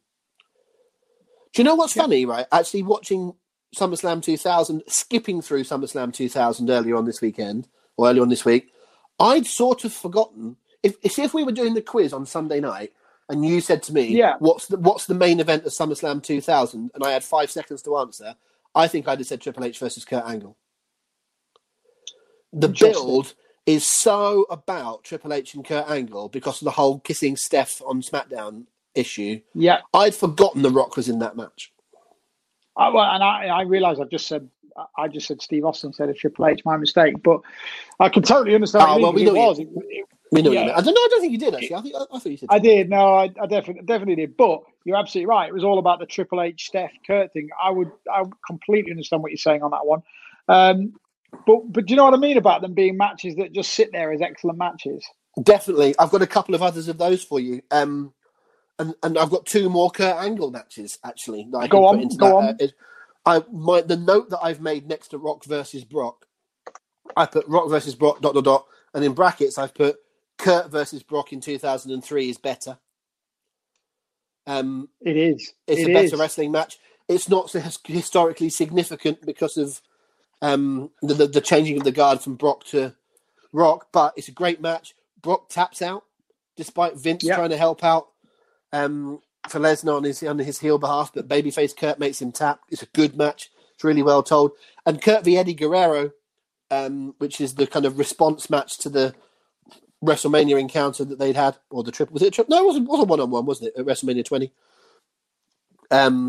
This is a follow up to that in 2000. Yeah. Follow up to that in 2004, and they play on because the finish of WrestleMania 20 was Eddie's boot coming off, wasn't it? That's right. Well, they play on it again at SummerSlam with Kurt deliberately loosening the boot so it comes off. So when he applies the ankle lock, there's even there's less resistance. What a great piece of storytelling! What an absolute piece of genius! Whoever came up with that could have been Kurt. It could have been Eddie. It could well have been one of a whole host of agents in the back. You might find that actually, the joy of that lies with, Fit Finlay or Jack Lanza or, whoever else was agenting at the time. But wonderful stuff. And just one other that I want to bring up in a similar sort of vein, as in it's in the middle of the card, or it might even have been the first match on the show, but a little bit later on. Really nice match between Dolph Ziggler and Rey Mysterio. Really good opener, great fun, great pace. Yeah. Early days of Dolph Ziggler. I don't think it's strong enough to go onto our best ever list like this, but it's a lovely match. It's really, really well done, and I don't have anything to say about it other than it's really good. But I'm just following on from what you just did. Yeah, absolutely right. And the other one I'd add to that same group would be Orton versus Christian from 2011. I've just looked on my list, actually, and I do have Orton v Christian on my list, and a similar sort of thing. It's really good. Orton versus Christian, we probably won't do a most underrated, because the term underrated is such a difficult thing to talk about. But Orton, these days, there's a very, very annoying phrase, which is low-key. People talk about something being a low-key classic, or this is low-key good, or something, and I don't like the phrase. But if you were using that and talking about underrated, Randy Orton versus Christian from around about 2011 is an absolutely brilliant feud. It's amazing. Brilliant stuff. Wonderful stuff. But because Orton doesn't always get, I think, what he's deserving, it's funny about what's going on right now. We're going to watch Orton in potentially a main event, or at least in a big match on Sunday night. And then once again, he deserves to be there. And he's been around for 20 years doing a great job. I still don't feel he always gets what he deserves. Sometimes he's not always motivated to do what's good enough. But when he's motivated and he's on and he's got a good opponent, Randy Orton's as good as there is. Yeah, 100%, mate. He's and he was at his best. Well, actually, I would say he's doing his best work now, but his previous peak was in this era with Christian. So really great. Not going to make this list. No, probably not. I would like to knock off 2 or 3 more matches that I think are good, but not great. No, very good, but not ultra great. And then that will get us on to my last 2 or 3 suggestions for pushing through. And then obviously you will have the same format to do so. 2 John Cena matches: Cena versus Punk from 2011, Cena versus Brock from 2014. I think are both great. They're a bit Cena formulaic, but I think they're befitting good, strong, believable, enjoyable matches without being standout all-time greats. I don't know how you stand on those 2. I don't argue on that. I didn't actually have the 2011 match on my list. I think it's the weakest of their 3 high-profile matches. Was the other one being Money in the Bank that year? I agree with you. Raw the following year. Totally agree with you. Yeah, so I didn't have that on my list. Lesnar Cena, again, another great example. Incredible booking. Having Lesnar mow through. It was supposed to be Daniel Bryan, wasn't it? Until he got injured and he was going to slay the big, the fans' favourites in minutes. But, absolutely squashing. And it was a squash. I don't think it was Cena formulaic. It was a squash. No, I meant Cena formulaic for the Punk match. I didn't mean it for the Brock one. I worded it badly. Right, okay. So I thought the booking was incredible. Like, really, after Lesnar won the match against Undertaker at WrestleMania, as if he needed any more cementing. This did it. This absolutely did it. But as a match in of itself, it's a step below. It's a really good match, but it's not. Yeah, I've got it on my list, but I've crossed it off. Yeah, me too. It's the birth of Suplex City as well, isn't it? No, that was WrestleMania. Was it? Yeah, WrestleMania 31 was the first utterance of Suplex City, bitch. Oh, was it? Okay, I feel like it's. I felt like it was that one, but maybe it's more like the idea of Lesnar throwing suplexes all the time, as opposed to the statement itself. James Billington on Twitter, another long-term supporter of ours. Main event from 2017: Lesnar versus Strowman versus Reigns versus Samoa Joe. In his words, if you've not seen this match since it happened, you're in for an absolute treat. I think we were in the Clapham Grand then, weren't we, for our pay-per-view parties? I seem to remember watching that one on the floor of the Clapham Grand. That's right. We were indeed. I'm afraid I can't agree with James on that one. He and I tend to be, I think, from what I see of him on Twitter, he and I seem to be quite in step on a lot of opinions with regards to wrestling, but I'm not on this one. I thought it was a fun match, most definitely. A good mix of personalities and a good main event for the night, but that's all it was, in my opinion. I don't think there was anything all-time classic to it. Do you know what I'll do? I'll be controversially topical or topically controversial. Go on then. Go on. The Lesnar, Strowman, Reigns and Joe match was predicted a D grade, and it got a B. Right. It's not. Yeah. It's not an A. It's not an A star. Sorry, I see what you're doing there. But it was. You didn't go into that going, "This is going to be a cracker," did you? But it was so much better than you expected. I seem to remember there was a match from about 5 or 6 years ago between Mark Henry and the Big Show that was similar. Two big guys. This is going to be so boring. And actually, they beat the shit out of each other for 5 or 6 minutes. But it was quite enjoyable. This was similar. This was 4 big guys buttering each other. And you thought it was going to be a bit fatal four-way. One goes to the outside, one comes in, one does this. And they didn't. They ripped up the formula and just beat the crap out of one another. But it's not historically significant, and it's not a match you go back and watch again. I actually haven't watched it. Apologies to James. I didn't go back and watch it again. Like he says I might be in for a treat. Maybe I'll watch it in the week, and it will turn out that he was right. But for the time being, I wanted to mention it because he brought it up, and I seem to remember enjoying it at the time. But it's not for me. Very quickly, because it was an interesting topic of conversation that came up on the Facebook thread. Hogan versus HBK. Francis brought it up. Francis might still be in the room. I know he's been here earlier on already. Francis is the one that suggested. He was one of the ones that suggested it. Not for me. It's certainly iconic. It's not even close. Like obviously, we will always remember it for the Shawn Michaels performance, and it's always an occasion when two performers of the caliber get in a ring one-on-one for the one and only time. But as a match, Hogan was never going to have a great match. But then Shawn Michaels went in and sabotaged it for reasons best known to himself. So no, it was a great occasion, and as he's just mentioned in the comments, definitely an iconic match, but a good match, absolutely not. We did a thing on the podcast a few years ago called the WrestleMania Mixtape, which we may bring back in the future to do again, because I love doing it, and we could find another way of reworking it. The WrestleMania Mixtape was not what's the best match of every WrestleMania, but it's the WrestleMania match which, if you were educating someone from the start and you were saying you're going to watch one match from every WrestleMania to understand wrestling history, this is the one you should watch. If we were doing the SummerSlam mixtape, and it got, what year was that? 2005? 2006? Yeah. 2005. I don't have the card in front of me, but if you were to take a match from that SummerSlam to put on your mixtape, it's this one, I think. Because it's a point in history, it's these two guys meeting, it's what people would talk about in terms of Shawn overselling. It's worthy of a conversation. It's not a great match. It defined, like you were saying, those matches on our WrestleMania mixtape defined the WrestleManias. They weren't the best of the WrestleMania. And Shawn Michaels Shawn Michaels Hulk Hogan unquestionably defined that event. But no. No, I don't think so. I'm just going through all of my lists here to see if there's any other matches that are worthy of bringing up. I've got a couple more which I want to really push for. Here's one. Here's the one that I'm on the bubble on. Right.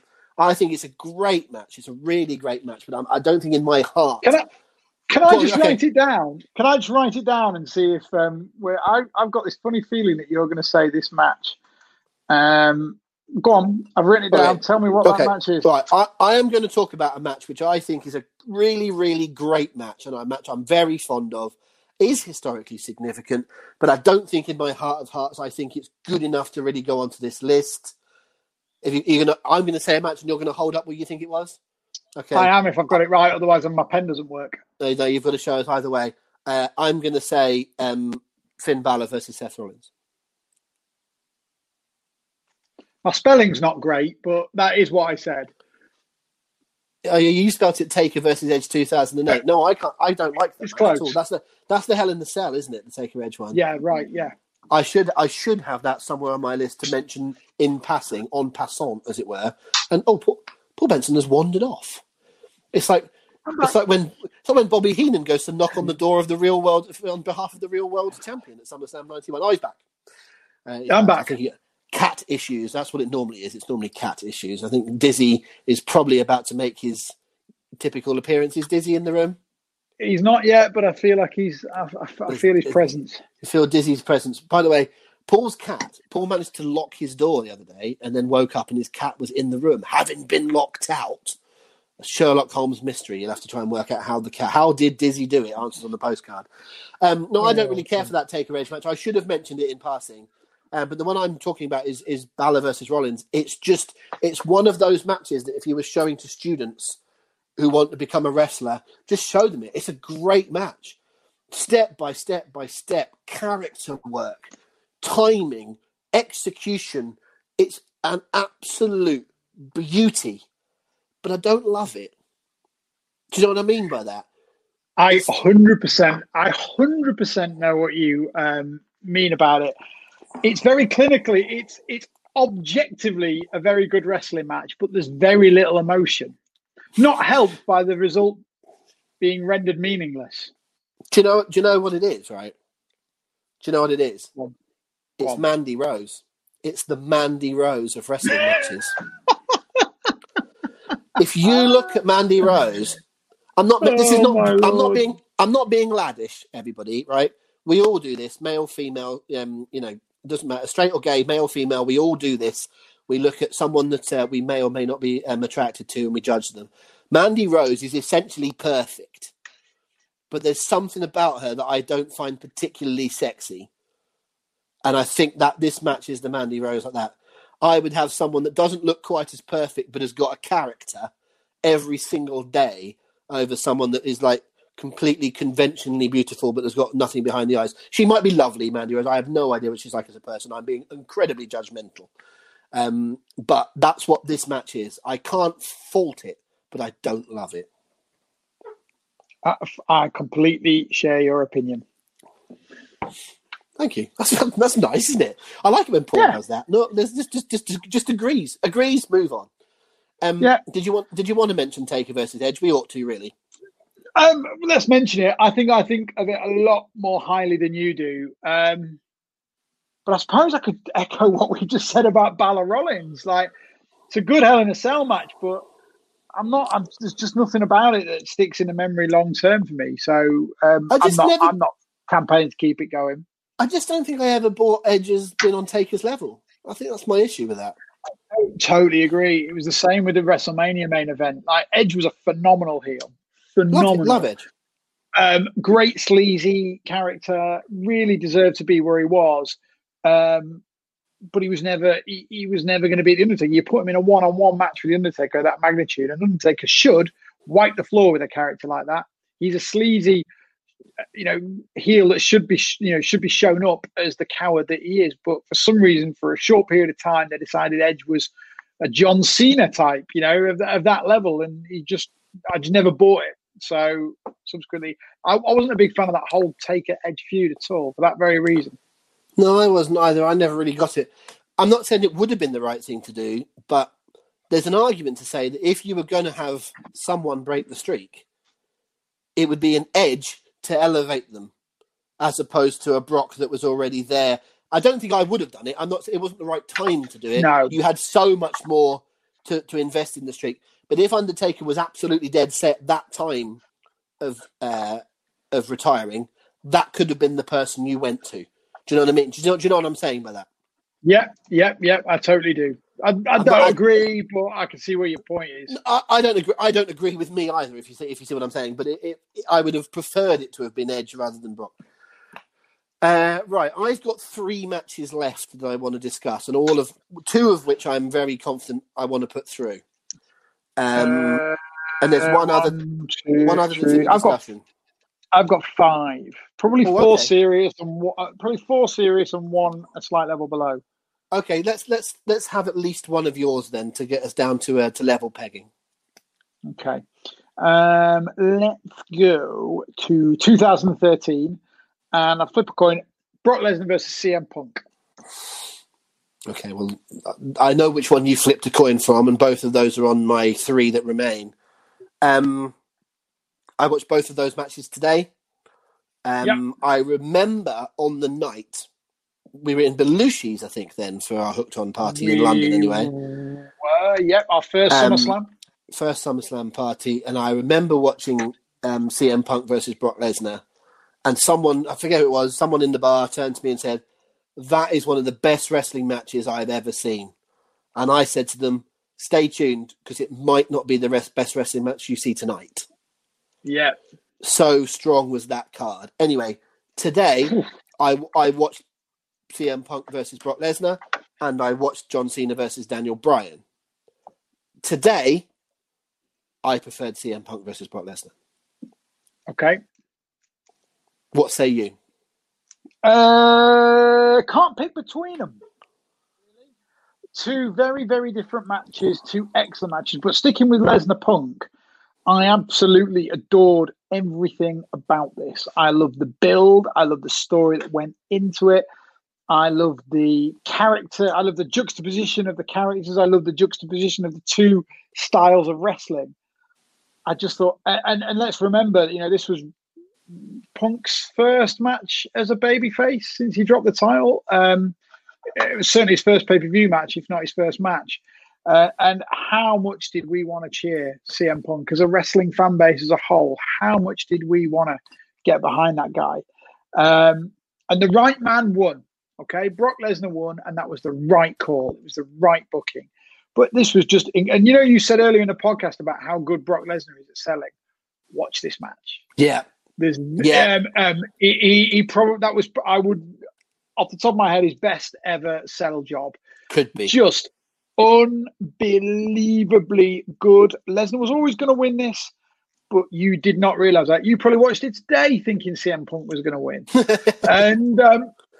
And it was so well done by two guys who have the very same ethos on wrestling. Obviously, very much in that Paul Heyman school of booking. I'm sure he had a massive hand in how this was put together. Just absolutely sensational in every single way. Yeah, if I had any flaws in it, it would be what happened afterwards. I don't think they played up enough of how, in storyline terms, Punk deserved to win. Brock Lesnar had to use his manager and some iffy tactics to beat CM Punk. They didn't play that up enough. I don't believe, and I don't ever remember if they did a follow-up match. I don't remember it. They didn't. They didn't do enough. I don't think coming out of this, they could have what they did with just recently with Rollins. Getting beaten up by Lesnar, but eventually beating him. They could have done it with Punk. They could have done it with Punk here, very effectively. He needed to lose a couple of times before doing so, but they could have done that. But this match is beautiful. Your selling point, your unique selling point, but your point is about Brock selling. If you were to again take a non-wrestling fan and get them to look at CM Punk standing next to Brock Lesnar, and you would see that there's no comparison. Why would Lesnar not absolutely wipe the floor with this little skinny guy? But in the course of that 25 minutes, Brock Lesnar makes you believe that CM Punk can beat him. CM Punk makes you believe that he could beat Brock Lesnar, but more importantly, Lesnar makes you believe that Punk could beat him. And that's the important thing in that match. And if Lesnar doesn't want to think that way, people often say about Andre, don't they? If Andre didn't want to do business, if Andre didn't want to lose to Hogan, if Andre didn't want to get body slammed by Hogan, then Andre wouldn't have done. Which I think is a bit of a slight to the professionalism of Andre the Giant. But the same applies to Lesnar. If Lesnar doesn't want you to look strong, you're knackered. You're not going to change his mind physically. He clearly had a lot of time for Phil Brooks, the man, as well as CM Punk, the performer. I would imagine. I don't know that for sure, but I would imagine. And I love the match to pieces. I think it's better than I remembered. Again, going back to my point about me not liking quote unquote hardcore matches, no holds barred matches, whatever the specific term was for this. It certainly was a no DQ style match. But they used it well, they played it well. And it was as much Heyman getting involved and not getting disqualified as it was hitting each other with chairs and stuff and not getting disqualified. I loved it. I absolutely loved it then, and I loved it even more today. I want it to go through. This morning, I would have said to you, I remember liking the John Cena Bryan match almost just as much. Today, I think as a match, it doesn't hold up as well. But I think it's because it goes back to my point about wanting Brock to win, about wanting Grimsby Town to win. Yeah, we wanted Daniel Bryan to win, and you supported Daniel Bryan in the whole run of the beard and the yes stuff, and everything was about Daniel Bryan winning. Forget Randy Orton cashing in afterwards. Forget Triple H and his betrayal. Watch it up to the point where Daniel Bryan wins, and it is the great story of Daniel Bryan winning the title. But once you know he's won, it takes that little bit away from it watching it the second time. That is not the fault of the match. That is the way that history works. And so if we're talking about grading these on how you view it now and how you can watch these matches again and again and again and again, I think Lesnar Punk is the better match to watch a second time, knowing the result, than Cena versus Daniel Bryan. But by the way, Cena versus Daniel Bryan is an outstanding wrestling match. Outstanding. And there's certainly, when we come to do the final reckoning on this, there will be an argument made for having 2 matches out of 5 from the same pay-per-view. Yeah. It was a wonderful, wonderful match. In fact, just looking at my list of what I've got left, I've got 4 matches left, mate, and they are all John Cena matches. I'll tell you what I'll do then, is that we can talk a bit more about Cena Bryan just now, but I'll send it when we do the next match. I'll do the next match to get my last one off the list, and then whatever's left is yours. But for now, anything more on Bryan and Cena? It was just an amazing wrestling match. It was another example of face versus face, which looking back in history seems to be quite a thing at SummerSlam, by the way. And it was Bryan's coming out party in the main event. John, when you talk about Brock Lesnar making people look good, when John Cena wanted someone to look the business, he had no qualms about laying down and being squarely beaten. And he absolutely, clearly wanted to do the business for Daniel Bryan on this occasion.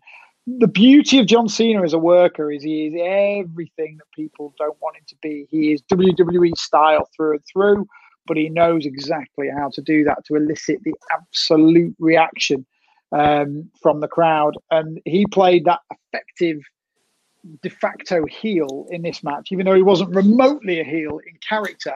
He was the audience's heel. And oh my God, he just toes that line just so impeccably well. And to have that have Daniel Bryan as a foil for that could not have been better. I just thought it was just a tremendous match, and made better by the fact that Daniel Bryan got to the top of the mountain and had it taken away from him and snatched away cruelly. And then, honestly, it might, obviously as an audience member in the moment, it's slightly disappointing, but in terms of long-term storytelling, it is the right move. Yeah, it's totally. The right move. It was exactly the right thing to do. And to be fair, we've all seen it coming. I remember back then, we all knew that Randy Orton was walking out of that pay-per-view as champion with his briefcase. I don't think we all necessarily saw the Triple H turn coming. Maybe we did. I can't remember. But we all knew Orton was walking out with that briefcase one way or the other. Doesn't matter. Incredible match. Definitely in the final shake-up. Okay. One of the reasons that I'm ever so slightly down on it compared to other things is twofold. One, if we're talking about 2 matches on the same night, I think the Punk Lesnar one is better. And 2, if we're talking about 2 matches of a very, very similar ilk, i.e. Cena, the establishment babyface, versus, I hate saying the indie darling because that's a bollocks phrase, but against the person more respected for their in-ring work, I think 2016's John Cena versus AJ Styles is better than John Cena versus Daniel Bryan. That is why I feel like I'm more down on Cena Bryan than I ought to be. It might be the best match ever on SummerSlam is AJ Cena, and the second best match on SummerSlam ever is Brock Punk, and the third best match ever is Cena versus Bryan. Do you know what I mean? It might be the third match ever, but if it's the third match ever, Brock and Punk and AJ Cena, I think, are better. Having watched the 3 of them quite close together, I like AJ Styles versus John Cena better than I like Daniel Bryan versus John Cena. I think AJ Styles gels better with John Cena. I think they're a better mix. I think they're a better combo. I actually think if this was had me up against the wall and say you could only watch one of these people wrestle for the rest of your life, AJ Styles or Daniel Bryan, I would watch AJ Styles. And I think that might influence my decision. But listen, I love Daniel Bryan. Daniel Bryan's amazing. But I love AJ Styles. Many would agree with you. What can I say? I can't really say much about this match other than it was so good. For all the reasons you've just said, my only minor criticism of it, and this is so unbelievably minor, but this is what would probably put Bryan Cena ahead for me, is that it wasn't quite, didn't quite have the stakes, didn't quite have that emotional heft that Bryan against Cena had. That's true, and that's that is important to me. Like, in fact, probably the most important element of any match. It does not cover for bad wrestling, but it goes an awful way to making a good moment out of even a bad match. And if you're talking about two spectacularly good matches, it does give the other one the edge for me. It's a good point. But I could But I could totally understand why you might, they are on a knife edge. We're talking extremely close. Two 5-star matches, 7 stars if Dave Meltzer was rating them and they were in Tokyo. But they're so close. I give the 2013 match the thinnest of edges. I was just about to call you a Bruce Pritchard fanboy for repeating one of his podcast things, and then I realised I'm wearing my Something to Wrestle With. So I don't really have anything to say, do I? Right. I'm done, I think. I don't think there's anything else on my list. Over to you to kind of wrap it up, as it were. I've got 2 more, and I don't think either of them are going to stand up to the level of the others, but I want to mention them nonetheless, more to highlight just how excellent. We talked about earlier, very briefly, said who's Mr. SummerSlam.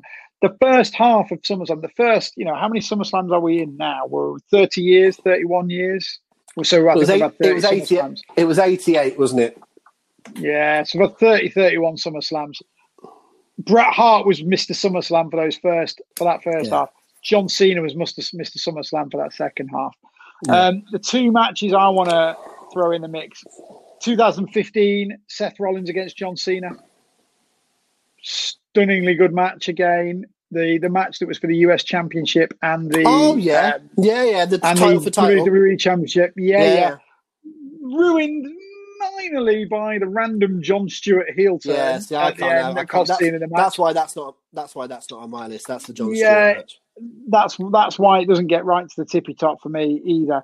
And the other one that was excellent, and if you haven't watched this in your little research, mate, please go back, and the same for everybody else. If you don't know this match, go back and watch it. John Cena against Batista from 2008. I did actually I skimmed over that. I do. I know the one you mean. And one of the reasons why I didn't write that down, and I should have done. Go on. I have a little bit of a tendency to think if they've had a better match at another time, it sort of almost goes out of my brain a bit, which is wrong, because if we were doing, like I said before, if we were doing Survivor Series, that would mean I would get rid of Bret Austin, which is ridiculous, because clearly that would be in the Survivor Series discussion. But if you say to me, name a great John Cena Batista match, I go to WrestleMania 26. This is way better. You think? Okay. As a match, way better. The build to the WrestleMania one was infinitely better. Heel Batista in that area, that's one of the most fun builds of a match I can remember. As a match, this one blows it out of the water, in my opinion. I'll give that a watch. It's 14 minutes or so. I would say the things I picked up on this match that really interest me, first of all, it's non-stop. It was very similar to the Batista Undertaker match from WrestleMania 22, 23, where it just did not stop. Just constant action all the way through. And also, again, it doesn't necessarily speak for the quality, but they just didn't really leave the ring at all. They were just, they really treat it as a wrestling match. It was fantastic. Again, it doesn't genuinely make the list, mate. I'm not fighting ahead of some of these matches, but I just want people to go out and watch it, because it is way better than, like you said, you've skimmed over it. Don't. It's great.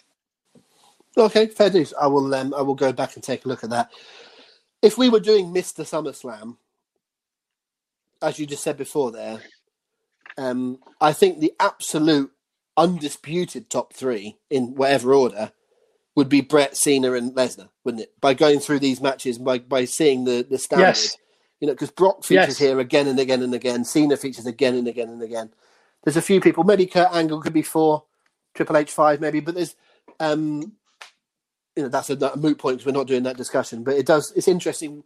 What you think about off the top of your head is sometimes different to what you think about having done a bit of research. Okay, I'm trusting that you've been writing matches down as you go. I think I've got it down to 6 in my mind, We'll see how we tally up. I think I've got it to 8. 1, 2, 3, 4, 5, 6. I think 8. Right. So chronologically, mate. Chronologically, okay. Yeah. I've got Bret Hart, Mr. Perfect. Yeah. Bret Hart, Bulldog. Yeah. HBK Razor. Yeah. Skipping forward quite a number of years, Angle against Ray. Yeah.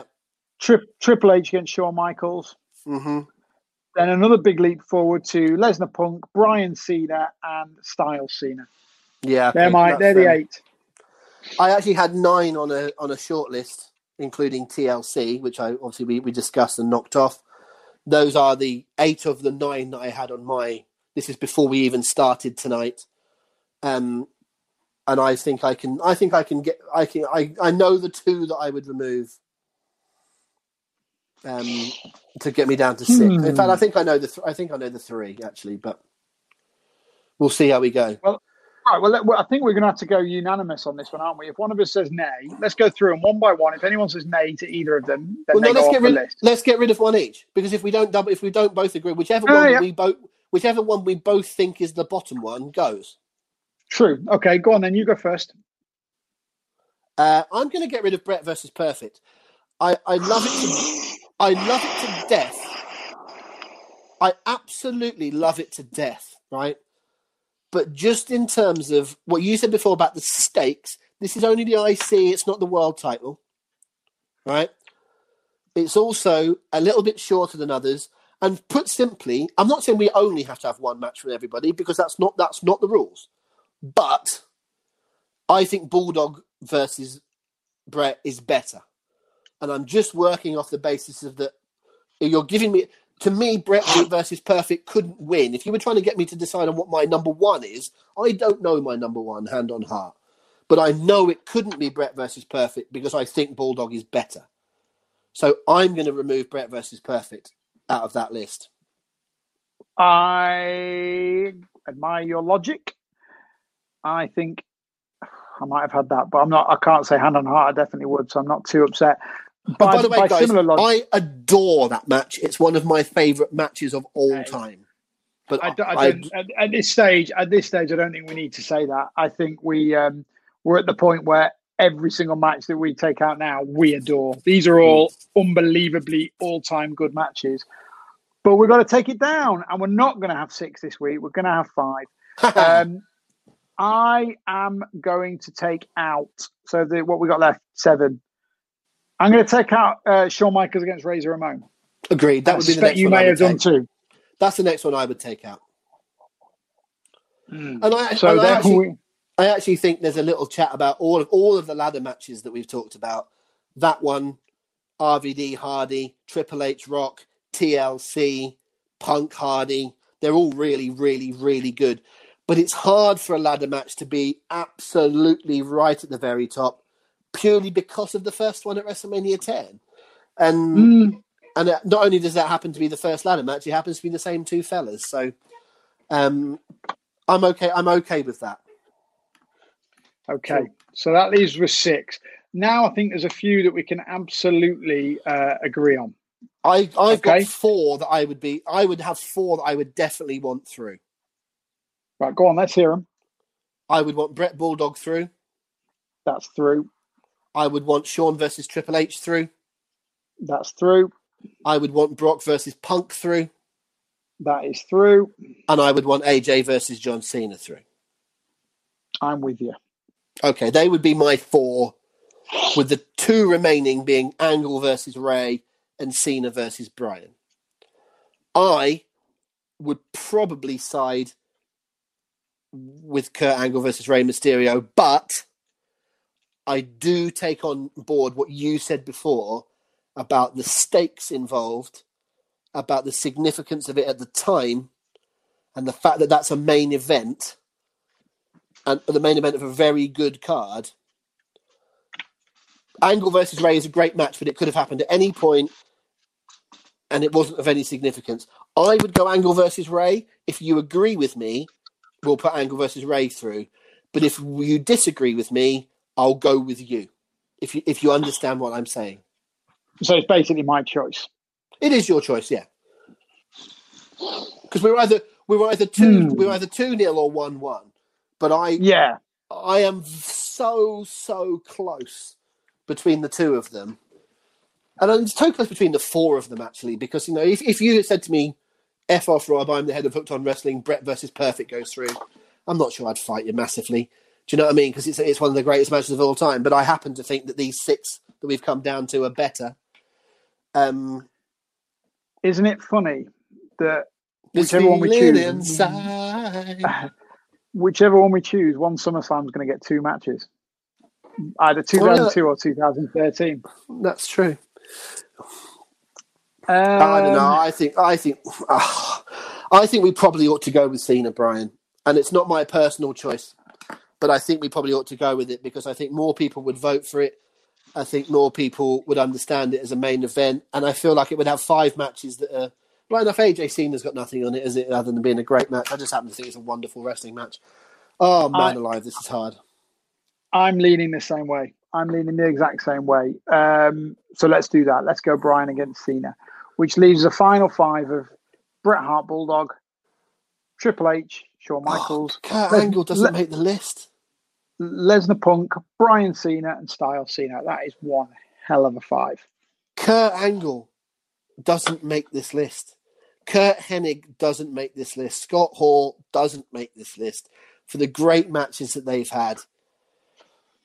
This has been the most fun podcast to research, to go through, to come up with. There are going to be people that are going to say, how come you didn't include this match? And we're going to go, legitimately, we had it at about 17. We're looking for a top 5. It is incredible. The standard of this. God bless SummerSlam and all who have sailed within this wonderful vessel. I've had the best couple of days watching these matches, and we've had about 3 or 4 suggestions tonight that I'm going to go away and watch either after this or tomorrow. What would be fun one time is putting together our top 10 SummerSlam matches and our top 10 WrestleMania matches and seeing which one was the most impressive list. I think, oh my God, WrestleMania would have to go some to beat the top 10 here. I think that's something we do in WrestleMania week. I think we hold that idea back, and when we go mad on WrestleMania week on the website, we go for that. Right, we have our 5. Before we go through those 5 once again, a few little details, folks. On Sunday, it is SummerSlam night. Join us at 8 p.m. on hookedonwrestling.co.uk's YouTube and Facebook channels. Is that correct, Paul? That's correct. YouTube and Facebook, where we will have 4 hours worth of build-up to SummerSlam, looking back on, particularly on SummerSlam 92. We're talking to the wife and 2 children of the British Bulldog about that match. We're having a watch-along. We're talking to the promoter of the event. We're talking to the chairman or president of the Cauliflower Alley Club, for whom we're raising money for the club, that is, and all sorts of other fun shenanigans beside, including the famous Hooked on Wrestling quiz. That is coming up this Sunday. We're going to have an unbelievable night. Please join us. Go to hookedonwrestling.co.uk/SummerSlam. Secondly, and this is a brief plug, but Paul will tell me the exact date. I think it is a week on Monday, but I don't know the date off the top of my head. We're doing a Nitro week on the site. We're turning the website into a WCW website for the week. Or we will be doing other news and other stuff, but we're particularly having a focus on Nitro as it is the 25th anniversary, correct?